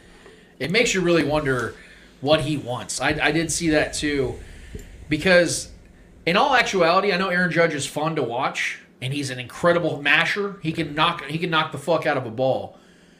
Aaron Judge misses a lot of games. He's injury prone, and he's 30 years old now. Yeah. Like, he's not a young player He burst anymore. onto the scene. He did, but he was 26 when he did. Yeah. He's in his 30s now. I don't know really what he wants. He's in the mecca of baseball, New York baseball. It's the biggest market, biggest branding, all that, right? You're getting 7 years, $230 million knowing you're an injury-prone player that really only has one trick because you're not a great defensive player. He's got a good arm, but he's not a great defensive player. And he's only going to get progressively worse health-wise. I just want to know from his perspective, what is it you're really looking for? Is he trying to get out of New York? Because if that's the question, is he trying to go and try to win some World Series? Because apparently he said that he wants to stay in New York for his career. So he's just looking for more money. That's what. So I guess $230 million over the next 7 years isn't enough for Aaron Judge, who again misses damn near 60 games a season. Literally. I'm not even making that up. That guy misses a lot of games. So best of luck to him. I hope Brian Cashman and him can figure out a deal, with them in the organization. Because if they don't, they got to go find another masher to team up with Giancarlo Stanton, who also misses 60 games a season. I'm baffled by this one as well. I'm glad you brought this one up because I wanted to talk about this one because it doesn't really make sense on Aaron's side. If I was Aaron, I'd be like, yeah, unless you know. Yeah, exactly. Write that check now. Unless you know that you can go and get an extra $50 million attached to that, unless he knows that, unless he feels that he's being lowballed and he can make more, this holdout bullshit or disagreeing or rejection of that contract makes no sense for him. Yeah, I'm sure someone will overpay for him. Just namesake and abilities and having that guy that will put that would actually be a good move, but not overpaying. I mean, if I'm him, I'm staying in New York. I mean, that's one of the greatest spots any MLB. I mean, guys long to play in markets like that. He happened to land there and start his career off with a bang there. The fans there love him. If you're in New York and you're a Yankee and the fans love you and you're a fan favorite, I'm not a guy that's going to sit there and try to tell a player what to do with his career. But leaving that is a dumb move. Yeah, I'm sorry. It just is. If you're in Boston, if you're in New York, any big market team like that, like you just don't leave when you're loved. You know what I mean? Like Big Papi in Boston. Like they didn't start his career there, but when he got there and he showed his abilities and he was, attached to fans, but he got entrenched in that culture. Like he's a Red Sox for life. That's just what it was, So leaving that market, man, would just be a dumb move in my mind for PR reasons, for his personal brand, his marketability. You're walking away from a much bigger window than you actually think. More than just money, more than just your contract. This is, it's just especially for baseball. Like, it's hard enough to be marketed in baseball, but if you're going to be marketed, wearing a pinstripe uniform is one of the best ways to do it. So I think his best move would be to stay there and maybe take a little less money than some trash team would pay you. But, it is what it is. He's going to make his choice. I know he came out and said, I have no problem looking for other jobs. That's a pretty bold statement, man. And New York doesn't play. They will let you go. They will send you off and get, whatever they need to get for you. But if I'm him, I think the best decision for him is to stay in that pinstripe uniform, man. Since, just real quick, because he didn't play a full season in 2016. He only played 27 games because they brought him up later in the year. But since 2017, when he became a full player, he's missed 161 games. Yeah, I mean, the whole season. And yeah, exactly. He's missed a whole season. When he's healthy, he's producing. 4 full seasons. Now, 2020, he missed. Okay, they only played 60 games in 2020 because of COVID. But he missed 32 games. In 2020? In 2020. Yeah. So he only played 28 games in a 60-game schedule. Yeah. He missed 32 games. So, look, man, I get it. You want to make your money. And he said he's disappointed. I just read the article. He's disappointed. Well, you better get over your disappointment. Because that's far above the average guys. He'll be 30. He'll be 30 in a little over a week. Like, this is the time for you to go and get that bag, man. Yeah. And that's all guaranteed money, too. Exactly. It's baseball, so... And they're giving you 7 years. So they're going to be paying you till you're 37 years old. There ain't no way. I don't see Aaron Judge playing at 37. Yeah, just from his health stay in New York, alone. man. That's the best bet. So, like, God damn. Fuck me. All right, let's move on to UFC 273, which is tonight. Yes, sir. So let's go with the first bout. I want to and I want to get your predictions on these 3 bouts that we got tonight. But the first one, I got Chimaev, or however you pronounce his name. Chimaev, yep. Chimaev versus Gilbert Burns. I want to get your predictions. This is the fight I'm so excited about. Chimaev is my guy. I've been following this dude for about 3 solid years now. I watched him before he ever even made it into the UFC. This dude is an absolute truth bomb, man. What I mean by that is he is everything the UFC needs right now because they don't have any of their prolific stars available. McGregor's out. Bones Jones is out. Name any big spectacle that they've had, they don't have him right now. So Chimaev is that guy that I think could become that. Now, his English is a little broken, but as we saw with Spider Silva, that didn't matter. Or Josie Aldo, it didn't matter. Yeah. If you're great, UFC people are going to love you. I think this is his opportunity to really put himself on the map because I think right now he's 11 or 12-0, and people's 10-0. I'm sorry, 10. Thank you. In his professional career. Yeah. But people's knock on him has been, well, he hasn't beaten anybody notable. Gilbert Burns would be that. And he's going to beat Gilbert Burns, and he's going to knock out Gilbert Burns. I am predicting this now. He's going to knock out Gilbert Burns. It might be a TKO. I think he can maybe a stoppage. But Chimaev is going to establish himself as one of the greatest fighters in the UFC moving forward. He's just now turning 28 years old. It's in the prime of his life. He has been biting and clamping at the bit for years now for Dana White to give him his chance. He's finally getting that chance. You're looking at the next champion in his weight class. It's going to happen. Chimaev wins tonight, and I think it's going to be either a TKO or a knockout. Chimaev is the overwhelming favorite, too. And it's crazy because, Burns is 20-4 in his career, his UFC career. And Chimaev's 10-0, obviously, for good reason, man. And I have Chimaev winning this fight as well. I don't know about a TKO or a KO. But, I know these guys definitely don't like going the distance. They don't want to go the distance. There's going to be some haymakers thrown, and these are two very skilled strikers going toe-to-toe, and I'm excited to – I may not be able to watch it live, but I'm excited to definitely catch up on it and watch the highlights of it. Chimaev is a minus 490 heading into this matchup. Longest favorite, man. So, and Burns is a plus 370. Yeah. So he's a massive underdog in this fight, which is crazy because Burns is a fucking badass. I can tell you about how good Chimaev is, bro. And Burns has got a chin. That's why I don't know about a KO. He is on the downward more trajectory of his career, Burns. So this is a good time, but he's still a very much competent fighter. This is a step for Chimaev if he can go out there and light this shit up. Which I expect to do. I think he's the better fighter at this point, and he is an incredibly skilled striker, man. That dude, he doesn't look like he hits you very hard, but he's got that sneaky power. He just has those big hands and just lands them heavy. And he's not like a big guy. He's a solid, lean guy, but he hits so damn hard. It has great. If he does knock him out, that'd be an accomplishment. I don't see it happening, but I'm not gonna say it can't. But yeah, I do think Chimaev takes this fight, takes this next step into his career, his young career, towards being a champion. Because I do believe we've watched him together, and the guy is incredible. Has a very bright future in the sport. You also got Peter Yan versus Sterling. That's a good fight too, as well. I'm not sure who's gonna win that one. I think Sterling's the underdog there, but. Dude, you taking my question? You got more coming? Well, he only asked about the Chimaev. Okay, yeah. Go for it. My bad. I'm looking at the full card right now. So sure, so excited about watching this card or not watching it. Yeah, Anyway. the top three fights. Why are we talking about this one? Yeah, the top three fights are gonna be really good, man. But yeah. So my next question was Peter Yan versus Aljamain Sterling. I want to get your predictions on that. Oh man, this is a tough one. I don't really know who to pick in this one. Trevor just said it himself because this is probably the most even match of the night. Yeah. I'm probably going to go Peter Yan though, and the reason why is I think that It's the championship matchup, man. This is for the belt. Yeah, God damn it! Now I've been fighting for this one over and over because Sterling's the more accomplished fighter. Yeah. He has more wins. He only has one more loss, but he's fought more fights. Peter Yan, I believe, is what 15-2 or 16-2. He's 16-2, and Sterling's 20-3. Yeah, and Peter Yan hasn't lost in like 2 years. I'm going Peter Yan. Give me Peter Yan. Taking the title. Yeah, the bantamweight, I think, right? Is it welterweight? Bantamweight. Yeah, bantamweight. Yeah, I'm gonna go Peter Yan. Give me Peter Yan in this one. I'm keeping the champ here, man. I think Sterling is, like you said, the more skilled fighter, the veteran here. Peter Yan's got that power, though, man.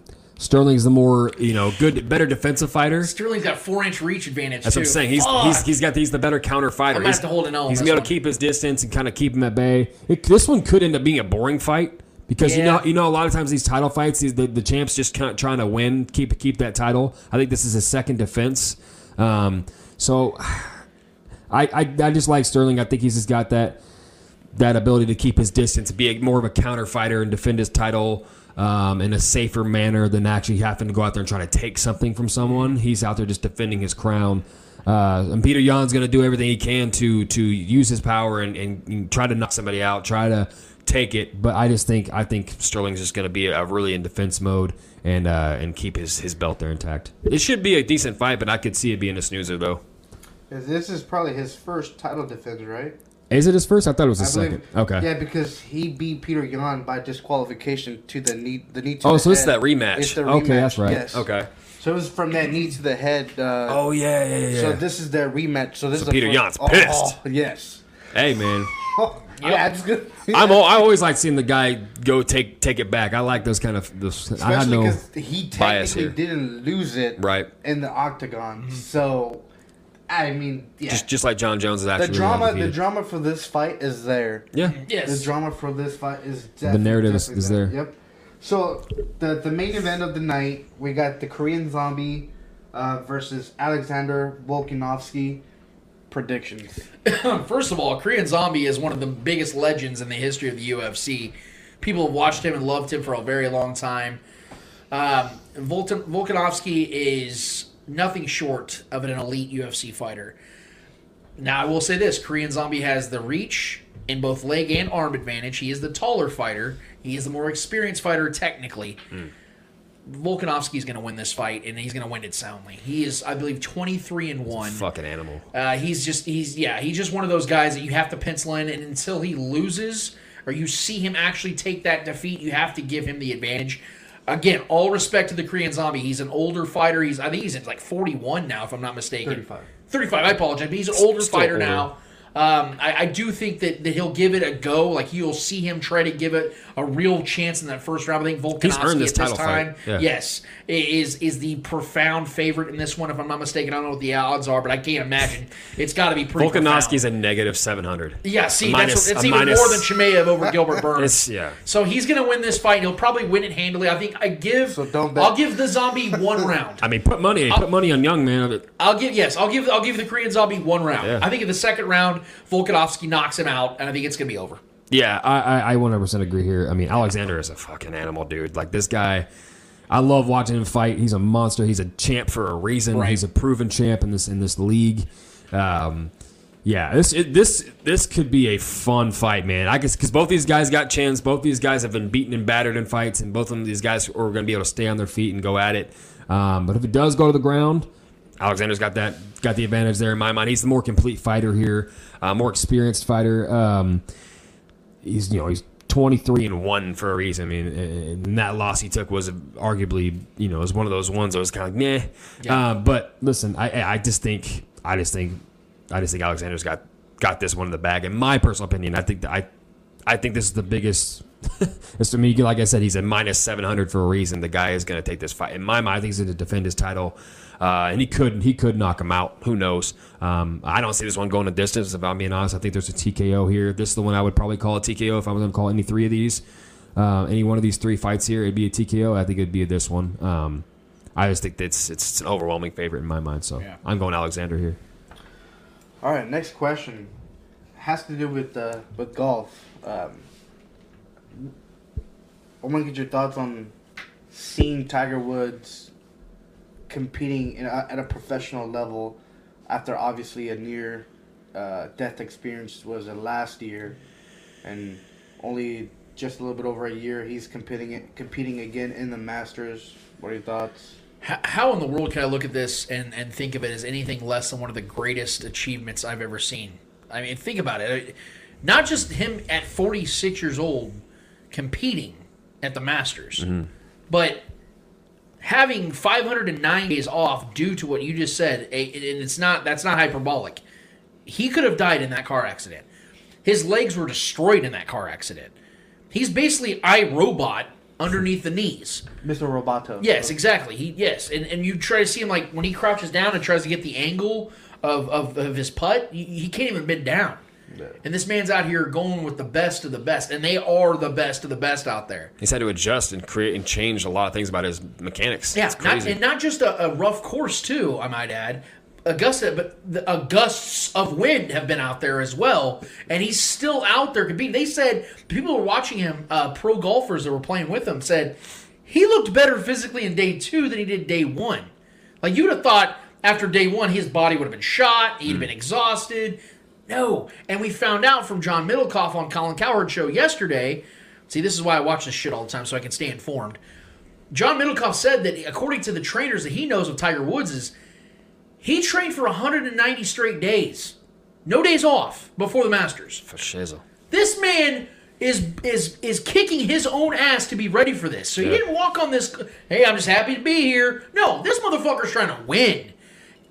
One of the GOATs, I'm talking about the GOATs of all sports ever. Eddie, you told me yesterday about, was it Manchester's Manchester manager? City, yeah, say that story real quick, because I'm done after that. So Pep Guardiola, who is the manager for Manchester City, or head coach, if you like American football, but he is the manager for Manchester City, and he said that he was not happy at the Premier League for scheduling his match at the same time that Tiger Woods is supposed to tee off tomorrow, but obviously we don't know the times until at the end of today. But he just made a reference saying, it's like, I want to see Tiger Woods play this weekend, so I don't know why they would schedule our match when he's golfing. That's how iconic Tiger Woods is in a sport that otherwise 90% of people don't pay attention to. He's the best thing. He's the best thing that's ever happened to golf. He's the best thing that's ever happened to golf. It's not even close. So I'm not a big golf guy, but I will watch Tiger. I mean, I'm not gonna lie. It's a weird thing, man. The guy just draws people. He's one of the most marketable faces in athletes ever. So what he's done is incredible, man. After going through that, which could have been a life-taking and became a life-altering type of thing, he took it and rolled with it and has made the best of it. And now here he is in the Masters competing at a high level. It's incredible, man. He's had to tweak his mechanics. His legs were completely, broken up into different pieces, man. His legs were shattered. So, it just shows you, the love that he has for this game, because he could have easily just walked away and gave up on that and had it, arguably one of the greatest athlete careers, sports careers and ever of all time. And he's still wanting to add to that. He still wanted to, groom his son into possibly being a great too. His son plays and looks just like him out there. That was one of my favorite moments in sports, man, this past year. Yeah. Or just recently with him when he was doing that. And had him sitting down watching his son act just like it was just incredible. They have the same mechanics. Everything is the same. Yep. Yeah, you love seeing that, man. So especially for him, and the rock bottom he's hit, going through his relationship stuff with his wife and him, having to, fix his public persona and all these things he's gone through. The fans that have stuck with him, he's made his mistakes, man. But this is more than just a golf story. This is a redemption story for an American man that's put everything into his job and being the best at his job. And this is just, how can you not love Tiger Woods, man? Like I just don't know how anybody can not like him. It's one of the best things in sports. One of the great American tradition games. I'm not a golfer. I'm not big on golf, but I can respect the game and I understand why people love it. Yeah. And the passion he brought to a otherly known boring sport. This is why he changed the game forever. He made it what it was, and the game is forever better. I mean, imagine the eyeballs he's drawn to the Masters right now just from him being out there. If he wasn't on there, you know what I mean? So yeah, I mean, you said it alone. You got guys of the biggest caliber in sports talking about, I don't know why they scheduled our game here. Like that's crazy. Yeah, the crazy thing is seeing him practice on what was it, on Wednesday before the first round on Thursday. It was insane. They said it was the biggest crowd they've ever seen at a practice round. Yeah. At a practice. I showed a picture to one of our coworkers, Matt, who is a really big, he's big on golf, and I was like, why, why is there so many people?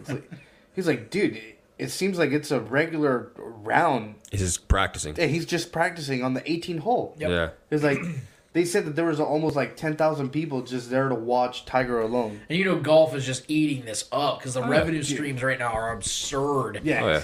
When our coworker said, it's like, when I heard 2 weeks ago that Tiger Woods was flying to Augusta, I almost lost my shit. I was like, what?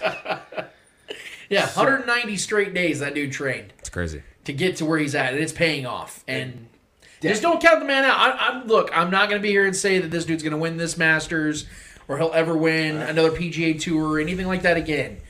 But if it happens, it's not going to shock me because this man has done what he's done. So, I mean, he just won the Masters 3 years ago. Yeah, because, I mean, if somebody's going to do it, he's the person to do it. Mm-hmm. To my opinion alone, I think he potentially could be the greatest golfer of all time. Not just because like what he's brought to the game, but because the impact alone. So the impact, and then they were talking in the Masters. They were talking about Tiger Woods, about the number one golfer being in the number one position for a certain amount of weeks, and then they talked about Tiger Woods being in the number one spot for over 650 something weeks. He was like, that's over 13 years in the first spot. It was like, you still got a long way to go. Right. So that alone tells you the kind of caliber of a golfer that Tiger Woods is. Real quick, how many times do we talk golf on the Spoken podcast? We never talk. We've had over 160 episodes. Right now because of Tiger Woods? Exactly. Tiger Woods, yeah. Exactly. That should just tell you. It echoes the sentiments of just his greatness, and that's kind of the argument I make about LeBron James. Moving forward, go ahead, Eddie. Speaking about LeBron James. All right, shit. Here we go. What is the first move the Lakers have to make this offseason? Well, the obvious is there. They got to move off Russell Westbrook, and we've heard the reports that the Charlotte Hornets, are interested in getting Russell Westbrook in a trade, which is more likely going to happen. And I understand from both sides why. For the Lakers, it's simple. They just have to simply get a better roster. The roster is old, and it didn't work out the way we anticipated, or at least us three anticipated. We all had them in the finals this year. Mellow to the Lakers. The Lakers have to get younger. The Lakers have to get more talented because the guys they brought in just did not represent what they needed. Ken Bazemore was non-existent. Kendrick Nunn never played. And I just feel that they just didn't have enough firepower offensively, and their defense was even worse than their offense. And they put way too much on a guy that was in his 19th season because Anthony Davis, who can't stay healthy to save his damn life, missed over 48 games again this season. If I was the Lakers, I would also try to entertain trades for Anthony Davis as well. It more likely will not happen because the contract and other teams just aren't going to be willing to give up money for a guy that's going to be 30 years old next year that has the injury concerns that he has. I'm willing to bet that Anthony Davis will be back next season. But what I'm hoping the Lakers will do is either go and get 3 or 4 guys that can be humongous contributors as role players and hope that they can keep Anthony Davis healthy this offseason, which I swear to God, that's the most impossible ask there is. Or they do and go and get another legitimate star to put around LeBron James, get a couple mid-level exception guys, and then see what that team can do. Those are the only 2 options they have. More than likely, it's going to have to be 3 or 4 role players because you're not going to go and get an Anthony or a Damian Lillard in a trade for Anthony Davis unless you finagle or fleece the Blazers to do it, and at the same time get Damian Lillard to finally agree to a trade as he's so foolishly and stubbornly not done to this point of his career. More than likely, it's just going to have to be some guys and give LeBron James an opportunity to do something in year 20 that we've never seen guys do in year 17, 18, or 19 before. Yeah, like lead the league in scoring. By By decimal points. He's second, though. He's 37 years old and has averaged 30 points a game. I mean, 8 rebounds and 6 literally assists trying on to do. 52% Yeah, shooting. he's averaging what everyone's freaking out about Luka averaging right now. Luka's not even averaging as many points, Well, but he Luka's missed, my what, guy. like 30 games? 25. But either way, I want to say, moving off Russ is step one. Getting rid of Frank Vogel, I guess, is the move they're going to go. I didn't think there was much Vogel can do. This team was just in distraught, man. There was just a lot of injuries, old rotational guys that were just past their days. Like this was just a bad roster, man. It was a failure to accumulate, and some of that falls on LeBron for sure. Some of it maybe having AD, only there for 55% of the season, pretty much. It was just it's hard to overcome that, especially in today's league when so much talent nowadays. You're going to get passed up, and if you don't have your second best player, it's just no team is out there winning consistently without their second best player. Unless they have a loaded roster like the Suns or something like that, a lot of good rotational guys. I mean, it's just AD. I would say AD would be a possible move, and maybe trying to get some trade situation set up with that, but I think this is the worst time to trade AD because he's so banged up. He's coming off an injury-riddled season. He's great when he's healthy, man, but I think AD is going to be a Laker next year. I think they're going to continue that with him and LeBron. They got to figure out other pieces around him, get younger. Get some young guy. This is why I was so upset that DeMar DeRozan move didn't happen and they got Russ instead. I was very upset about that. DeMar DeRozan, this team would have very much been in the middle of the seeding in the West if he was on this roster. I fully believe that because he would have been available. He would have been healthy. He would have been on the court playing basketball, unlike AD. And when Russ was on the floor, he was absolute garbage. And it sucks sick. I like Russ, man, but it was unacceptable how Russ played this season. It was just terrible. And he couldn't take criticism. He was fighting with fans. Just embarrassing. It was just absolutely embarrassing seeing him do it on a Laker jersey. And I'm sure Laker fans probably feel the same way. You know, he represented that jersey terribly. So, yeah, a lot of changes. I mean, a lot of changes are going to happen this offseason. You can still – the craziest part is you can still build around an almost 38-year-old LeBron James. You can still build around that because LeBron did everything he could to prove his point that he's still very capable of being arguably the best scorer in the league. He was averaging north of 30 for a lot of the season, especially towards the end of the year when they're trying to make a playoff push. There's just only so much one man can do. And, and you don't have your other guy, it is what it is. So Anthony Davis and LeBron James, I'm almost certain will be Lakers next year. The rest of the guys, everyone else, Monk will probably be there because I think he proved himself. I think Monk played really well this year, and he fits. I think he fits with LeBron's type of style really well too. But I did like LeBron playing off the ball, so they might try to go for. I think a Damian Lillard, if they could figure out a way to get him there, it'd be great. A great scoring point guard because I think LeBron was playing really well off of being the point guard, being an off-ball guy, playing more of a two-guard almost in a kind of a way. I think that was working. And I think it helped, obviously, his points per game go up. But, yeah, I think finding another point guard, moving Russ, new coach possibly, and just really getting younger in the rotational pieces. Find some guys that are fast and can score, good 3-and-D guys. Those would be the moves I would look for. I will say, they did say, and I don't know if you mentioned this or not, but the head coaching search, it does sound like Quinn Snyder would be their which would be a huge upgrade. Because I agree with you. I don't think this is Frank Vogel's fault. I know that there's other players that have been coming out and dancing on his grave prematurely, saying, well, I never thought he could coach anyway. Nah, man. Man, you got to stop with that. He's a great coach. He was taking teams with the Pacers against the Heat dynasty and taking them to 7 games and series. Frank Vogel, I think, is a good coach. I like Frank Vogel. But Quinn Snyder would be an upgrade. So if the Lakers don't go and get Quinn Snyder, that would be a massive upgrade. And I know LeBron would be happy with that because Quinn is widely known as maybe the greatest mind in all of basketball. Yeah. Jay Billis says it. He's known him since his Duke days. He has a very, very eccentric and unique mind when it comes to basketball. And I think, and you see it. He's carried those Jazz teams to 50, 60-win seasons when they had no business doing that with Ingles and guys like that starting for them. So, I think that would be a good move. I think the Lakers can get better. We'll see if they can become contenders again. But I think if LeBron can replicate what he just did this season and has a better team around him, they will 100% be playoff teams. They need youth. Yes. They need youth, yeah. All right, last question for you guys. Should the NFL bring the USFL technology for the first down marker? Kind of like that tennis kind of thing where they show the ball right that it hit right before the line. Should they bring that kind of technology for the first down? Let me ask you this. I don't know, Eddie, you probably didn't watch football back in the 90s. Trevor and I did. But remember, Trevor, I'm just going to ask you this directly. Do you remember when we were watching football as young kids and they didn't have the first down marker on the screen, the actual line, and then you saw it with that? Did it get better as a viewing experience? Absolutely, man. Because you felt like you really knew where the fuck you can actually argue the call. Okay, so imagine that, but in more important tense, where it actually has to do with the outcome of the game, not just the viewing experience.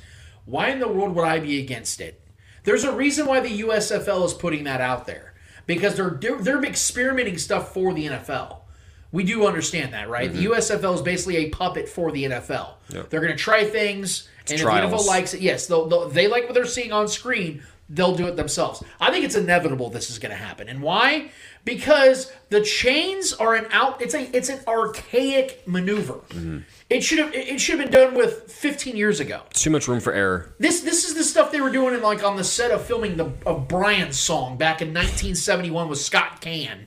Okay? This is stuff that they were doing generations ago, where you have an actual marker and you're doing the chain moving, and then you go off of, I can put a paper through it. Oh, that's not a first down. Remember that bullshit? No! Get with the times, man. You're using replay already. You're using New York already to help you review things and get the calls right. Use the technology. If it works, use it. I always want to reverse these questions with the question, why wouldn't we go with that? If it makes the experience better, if you get the calls more accurately correct, why in the hell wouldn't you do it? Yes, 100% Eddie, the NFL needs to go with this and go with this next season if they could. They won't. But the next CBA they do, they need to do this for sure. Yeah, I look at it similar to the pylon camera. You know, that made way too much sense. And the fact that no one thought about it for that long, the pylon camera has changed the game, man. Like, you have a camera right there right along the pylon, right parallel with the line of scrimmage and in the obviously the touchdown area. Hash So marks, hash marks. Yeah, the line. Yeah, so it made too much sense. It's almost like, how did we not think about that for this long? So that's been a great addition to the game. It's confirmed a lot, and a lot of touchdowns or non-touchdown plays. So yeah, I mean the addition to bringing in the technology that we have. Look at the cameras over the last 10 years. The incredible upgrades on cameras and angles and the clarity of the game, and it's wild, man. So I mean, yeah, I'm all for, and I think obviously this would speed up the game too. It wouldn't take so long to review first downs, and take so long to bring the chains out there and put a piece of paper in between the football and it's just So that any way we can make the game more efficient, I am 100% efficient and accurate. I'm 100% for, whether it helps my team or it doesn't help my team. Accuracy and efficiency is what you should want in the game. It gets the game carrying along quicker and a more better rate, and it's just more validating for the fans to accept a bad play or accept the bad or with the good. So I mean, it's just the purity of the game will only get better with more accuracy. So I'm with it for sure. All right, good Eddie Hour. We appreciate it. We have one more order of business to get to, guys. What is it called? Hold this L. Each and every episode, we finish off a series with a series of L's in the world of sports, whether they're friendly or not so friendly. We promise you, who's ever holding the L's in the world of sports, each one of us, they deserve those L's. Mr. Eddie Ortiz, Mr. Yo, who's holding the L for you this week, and is it F1? It is not F1, but there's something that I don't know I'm sure you guys know who Jill Brandt is. Gil Brandt, yeah. Jill Brandt or yeah. Jill. Yeah. Know where you're going, and I appreciate you doing it, Eddie. So I don't know if people have been paying attention to Twitter. Obviously, this morning we lost Dwayne Haskins in Florida to a tragic accident, and Gil Brandt had something to say on NFL radio today after that. And I'm just going to read some of the quotes that came from his mouth. Here's one. He was a guy that was living to be dead. Here's another one. It was always something with Haskins. And then the one that struck with everybody was, maybe if he stayed in school a year, he wouldn't do silly things like jogging on a highway. Like, what kind of person says those kind of things after somebody just tragically lost their lives? Now, obviously, we weren't there, so we don't know the whole story. We don't know the whole situation on that. Gil Brandt included. So there's no need for you to come out there and make those kind of statements. This is mindless. When you don't know the facts. Yep. Nobody knows the facts right now. All we know is there was a tragic accident on the highway in Florida. That's all we know. You can't just say he was jogging on a highway or he was living to be dead. Like, what? Yeah. Like, his family, his friends are mourning him right now. And that's the kind of shit that comes to your mind. I'm not going to give him any more light or anything, but that's a piece of shit right there. Yeah, there's no place in this world for those kind of people. So for that reason, Gil Brandt, you're going to have to hold this L. I do want to add really quick, and I promise I'm not going to take a lot of time, and this is in no way, and I swear to God it's not a defense for Gil Brandt, but this motherfucker is 90 years old. And I don't know who the hell keeps putting him out here on these radio shows. Because at 90 years old, you're not out here dictating your days. Yeah. You're not out here putting yourself in these positions. So whoever the fuck these opportunists are that are putting this old man out there. Gilbrandt's done a lot of great work throughout the years. He's been really good.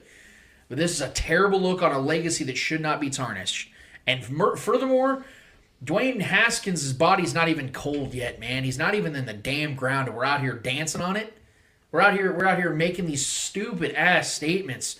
Whoever the hell is his PR staff or the people that are running Gilbrandt's day in and day outs need to get this man the fuck off radio, get him off TV, get him off Twitter, get him off whatever the hell he's doing these days, and let this man just go out into pasture. Because Trevor just said it's mindless. That is senseless shit. You cannot be saying stuff like that, especially about somebody you have zero fucking proof did anything wrong. Did he struggle in his early career in the NFL? Yes. But you know who else has? Mitchell Trubisky. Why aren't you saying shit about him? Real funny how that works. I feel like sometimes it's easier to say certain things about certain people that look certain ways. I'm just going to put it out there, man. Because that, to me, is just nonsense. Dwayne Haskins was not a terrible person. And Adam Schefter fucked up, too. And I don't know if that was going to be yours, Trevor. I don't know if you're going to put on that. But Adam Schefter fucked up big time today by putting that out there as well, talking about his struggles in his career on the initiating tweet of his death. God damn, man. People got to get a fucking clue. Sorry, Trevor. No, speaking on the dead is not only inhumane, it's also, cowardly. You know, you're talking about someone who can't defend themselves at that point. It's just, don't understand it. But yeah, I 100% agree with you on what you said and what you said as well. So, moving this along, noted on a little bit of a lighter note, kind of bring this ship back up. No, you're good, man. Afloat. I'm glad you said it.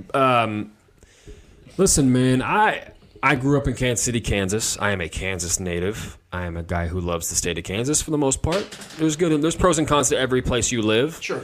But I've also spent a lot of my life, on the Missouri side. I have a lot of my friends and dear people that I love, and I've spent a lot. I would say a good 60-40 of my life has been a rider, 60% on the Kansas side, 40% on the Missouri side. A lot of the activities I do, I work in Missouri. I've worked in Missouri for a long time. I spend a lot of time in there. When I go do things out and about, a lot of times it is in Missouri. A lot of times I spend time downtown. So I tend to consider myself a native of Kansas City. I share this city in my heart. I love both sides. A lot of people obviously feel differently. And I, I love the Kansas City, Missouri Chiefs.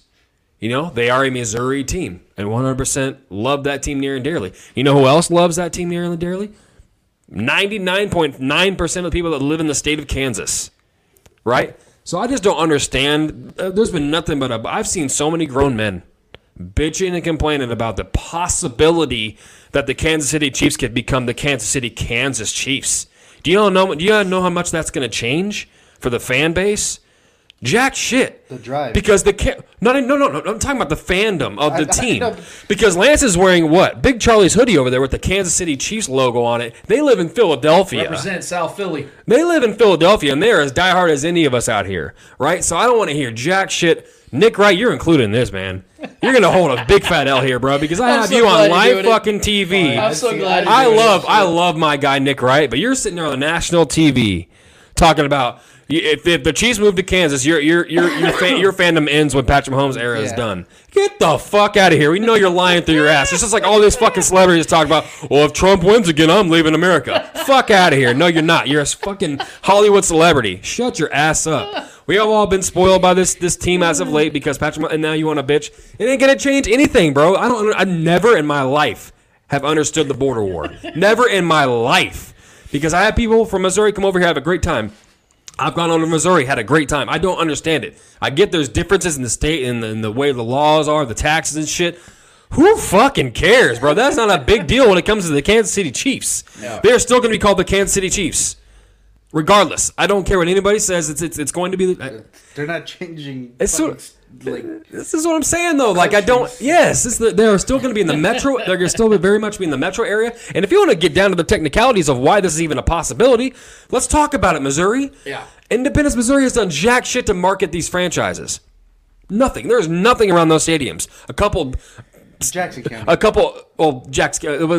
right around the Independence area. Yeah, that is Jackson County. Yeah. It's within. Yes, it's Independence. Yeah. So they've done. There's a Denny's there. There's a Taco Bell. Those are like the two best restaurants you got in that area right there, man. You have a couple micro hotels. Yeah. The couple key hotels. Yeah. You got backdrop. You got some. Yeah. You got some by the hour. Some by the hour hotels. Yeah, man. So if you Fellowship of Christ athletes. So if my Missouri people who I love dearly, if you really want to talk about it, let's talk about why y'all have squandered this Mahomes era so far. You've done nothing to build around even I mean, it's absolute. And look, I'm not shitting on Missouri, bro. It's the facts, though, man. The reason I'm getting triggered by it, bro, is because I see a bunch of grown ass people on here bitching about, oh, if they go to Kansas, I'm not gonna be a Chiefs fan, bro.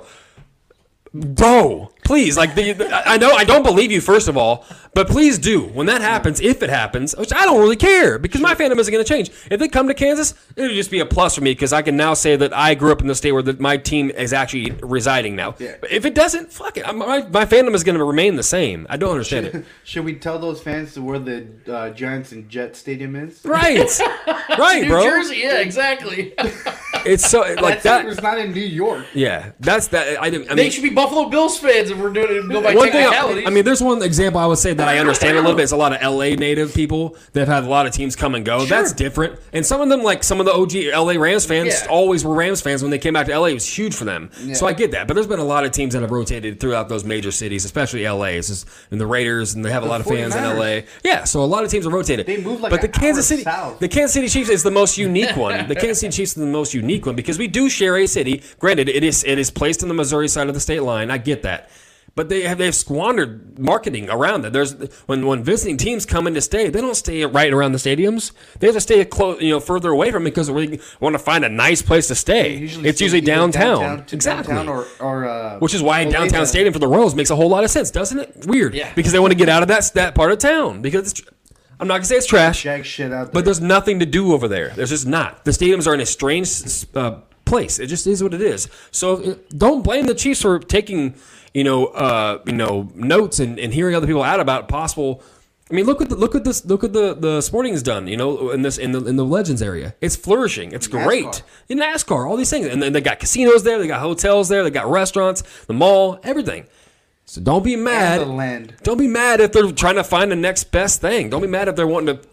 Granted, if this does happen, it probably won't be till the next 5 to 10 years if it really actually happens. At least. So 10 years. I'm pretty sure they're 2030 the same time as the Royals. Yeah. But bro, I've just been triggered all week because I've been hearing from guys at my job, a lot of Missouri native guys at my job. It's like, bro, is it really? What would it really change? Nothing. You can still drive to the game, go to the game almost just as easily. Maybe it might be a little farther.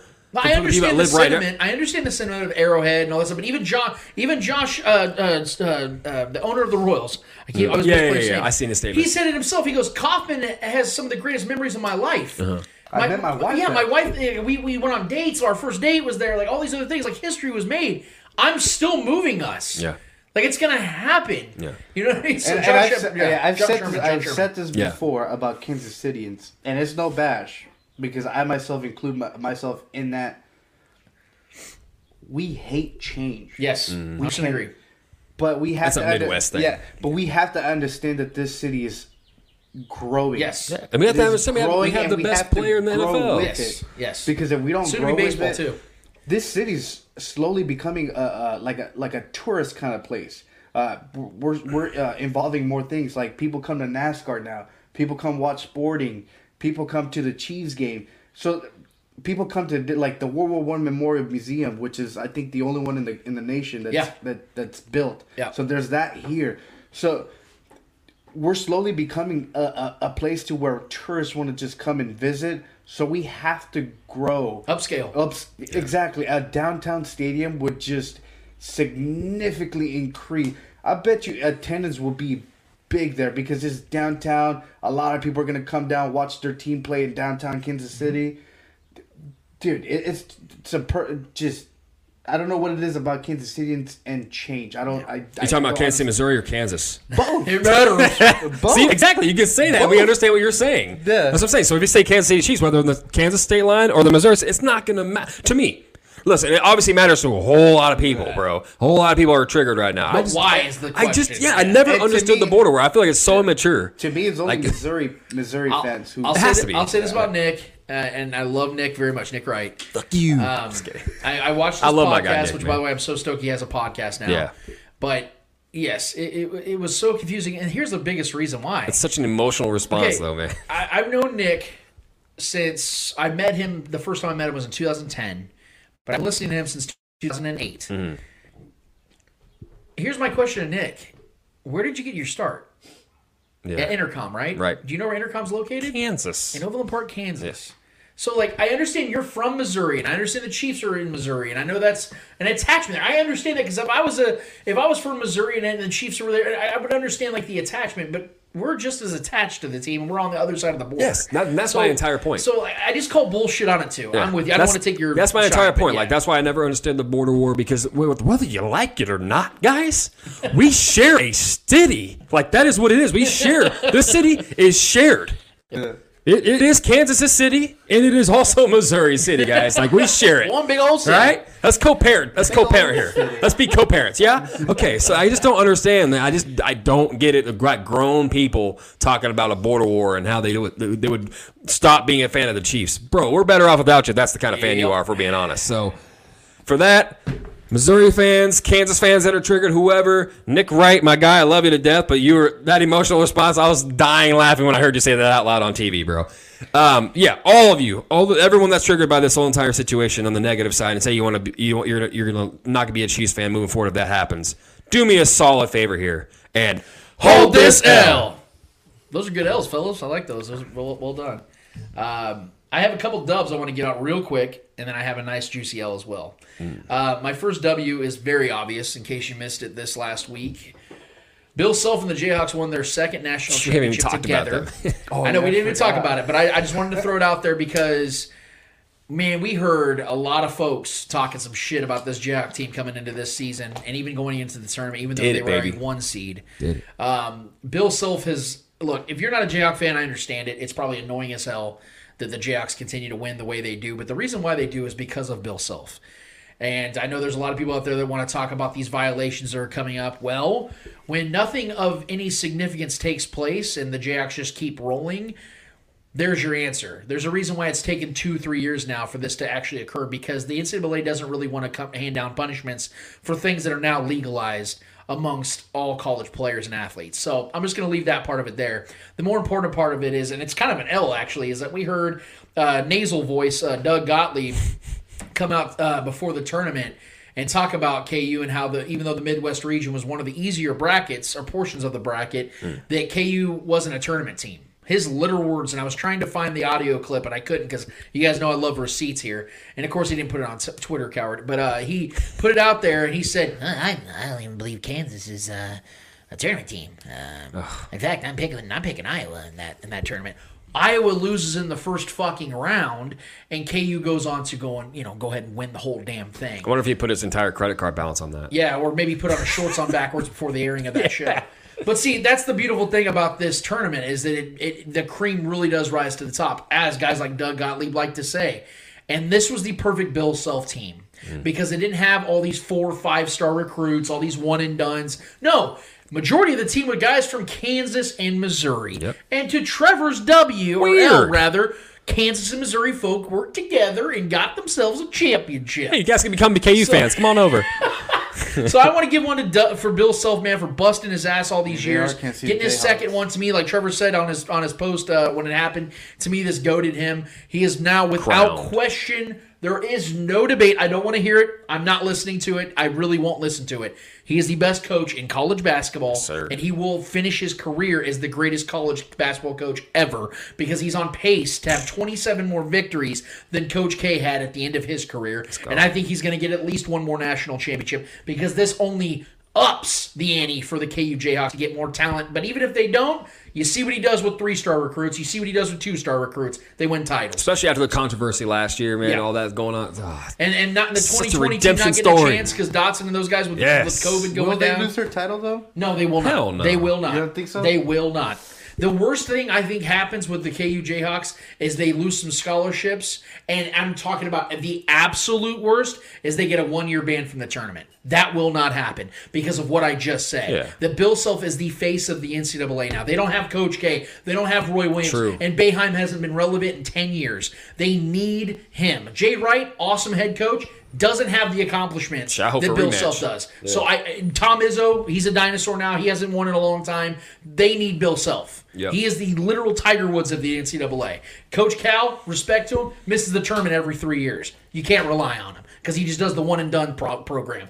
Bill Self is with a guy, and I'm giving a W to him for sure on this one. I'm also giving it a W, and it's staying in basketball as well. It's on the woman's side, actually, because during the Final Four, we had what they called the Bird Taurasi show. I don't know if y'all missed this, but during the Final Four, Louisville and South Carolina were playing. And I don't know if y'all know the name of the South Carolina team, but they're called the Gamecocks. Well, Diana Taurasi and Sue Bird had Kelsey Plum as a guest. And this is one of the 2 audio clips I'm going to play, and I hope you guys enjoy this as much as I did. This is where that lane comes into play right there. Yeah. Like in those other games, that's she was finishing in the lane. The length of the cocks is long.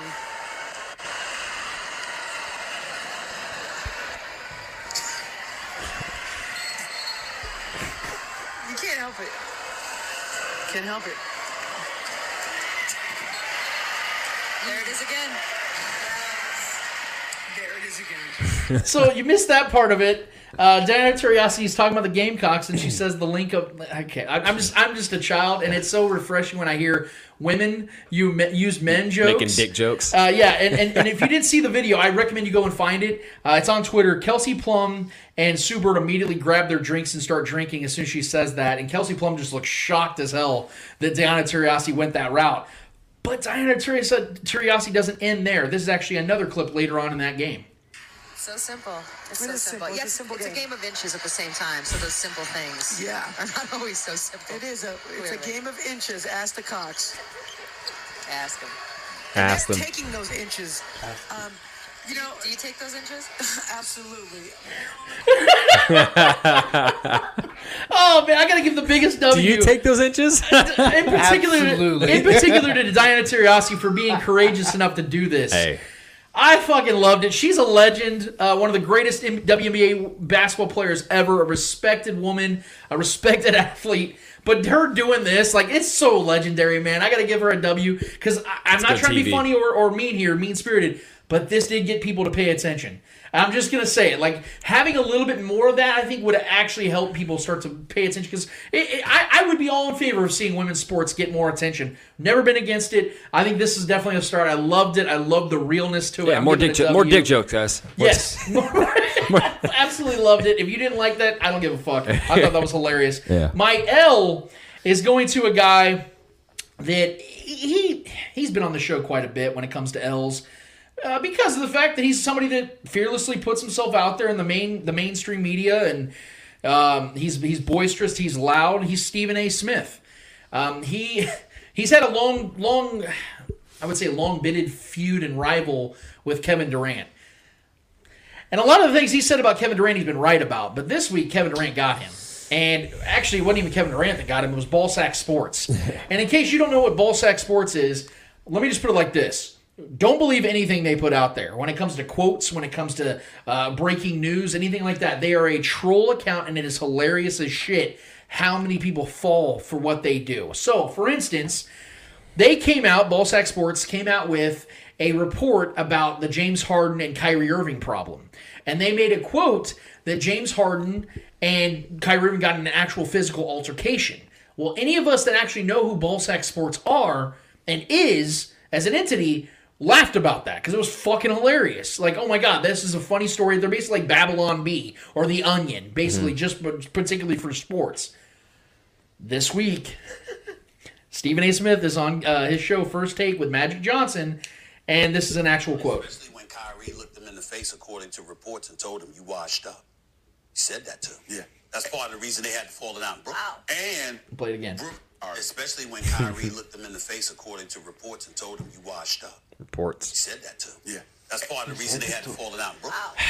According to reports. Well, and then Kevin Durant quote tweeted and said, "Damn, Steve, got your ass," because Ballsack Sports put that tweet out there about Stephen A. saying, according to reports, the only person that reported a physical altercation or Kyrie Irving telling James Harden he was washed was Ballsack Sports, because it didn't happen. But yet on one of the most popular day shows, sports daily shows, Stephen A. Smith, the highest paid sports personality on TV, quoted, put that out there as quoted ball sack sports.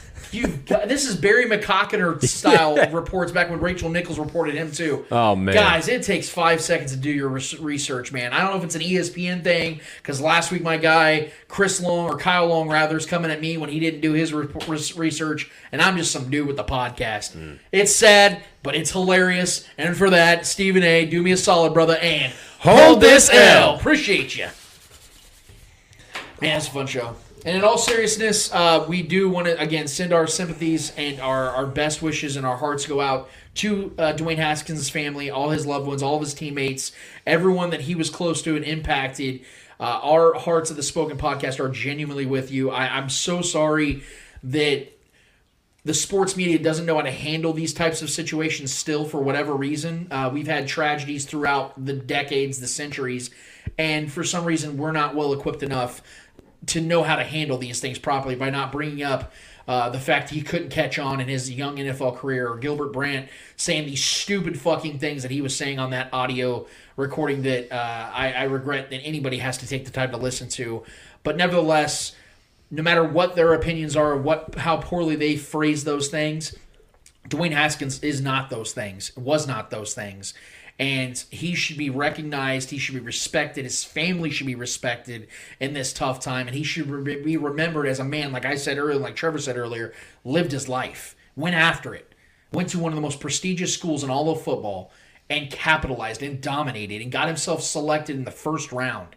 And was going to have himself another opportunity, got himself married, had himself an established life, and was working hard to becoming something special in the NFL.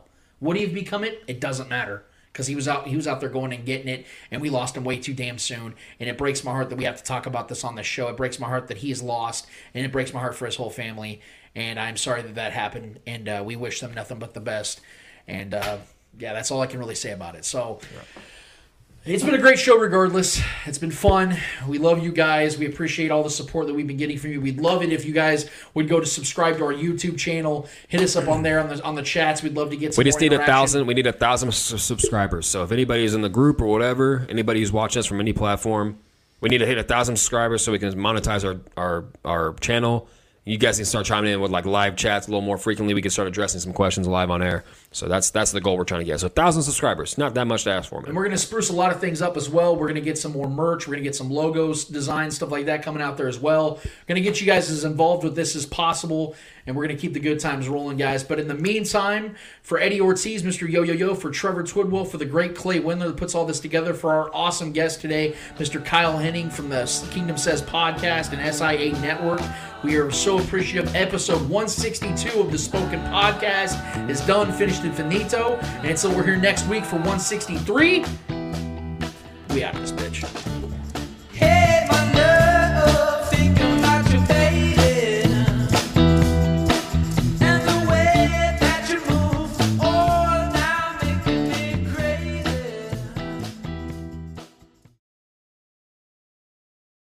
We're going to get out of this bitch. Thank you so much for listening, guys. See ya. You are tuned into The Spoken. I might actually stick around for a little bit.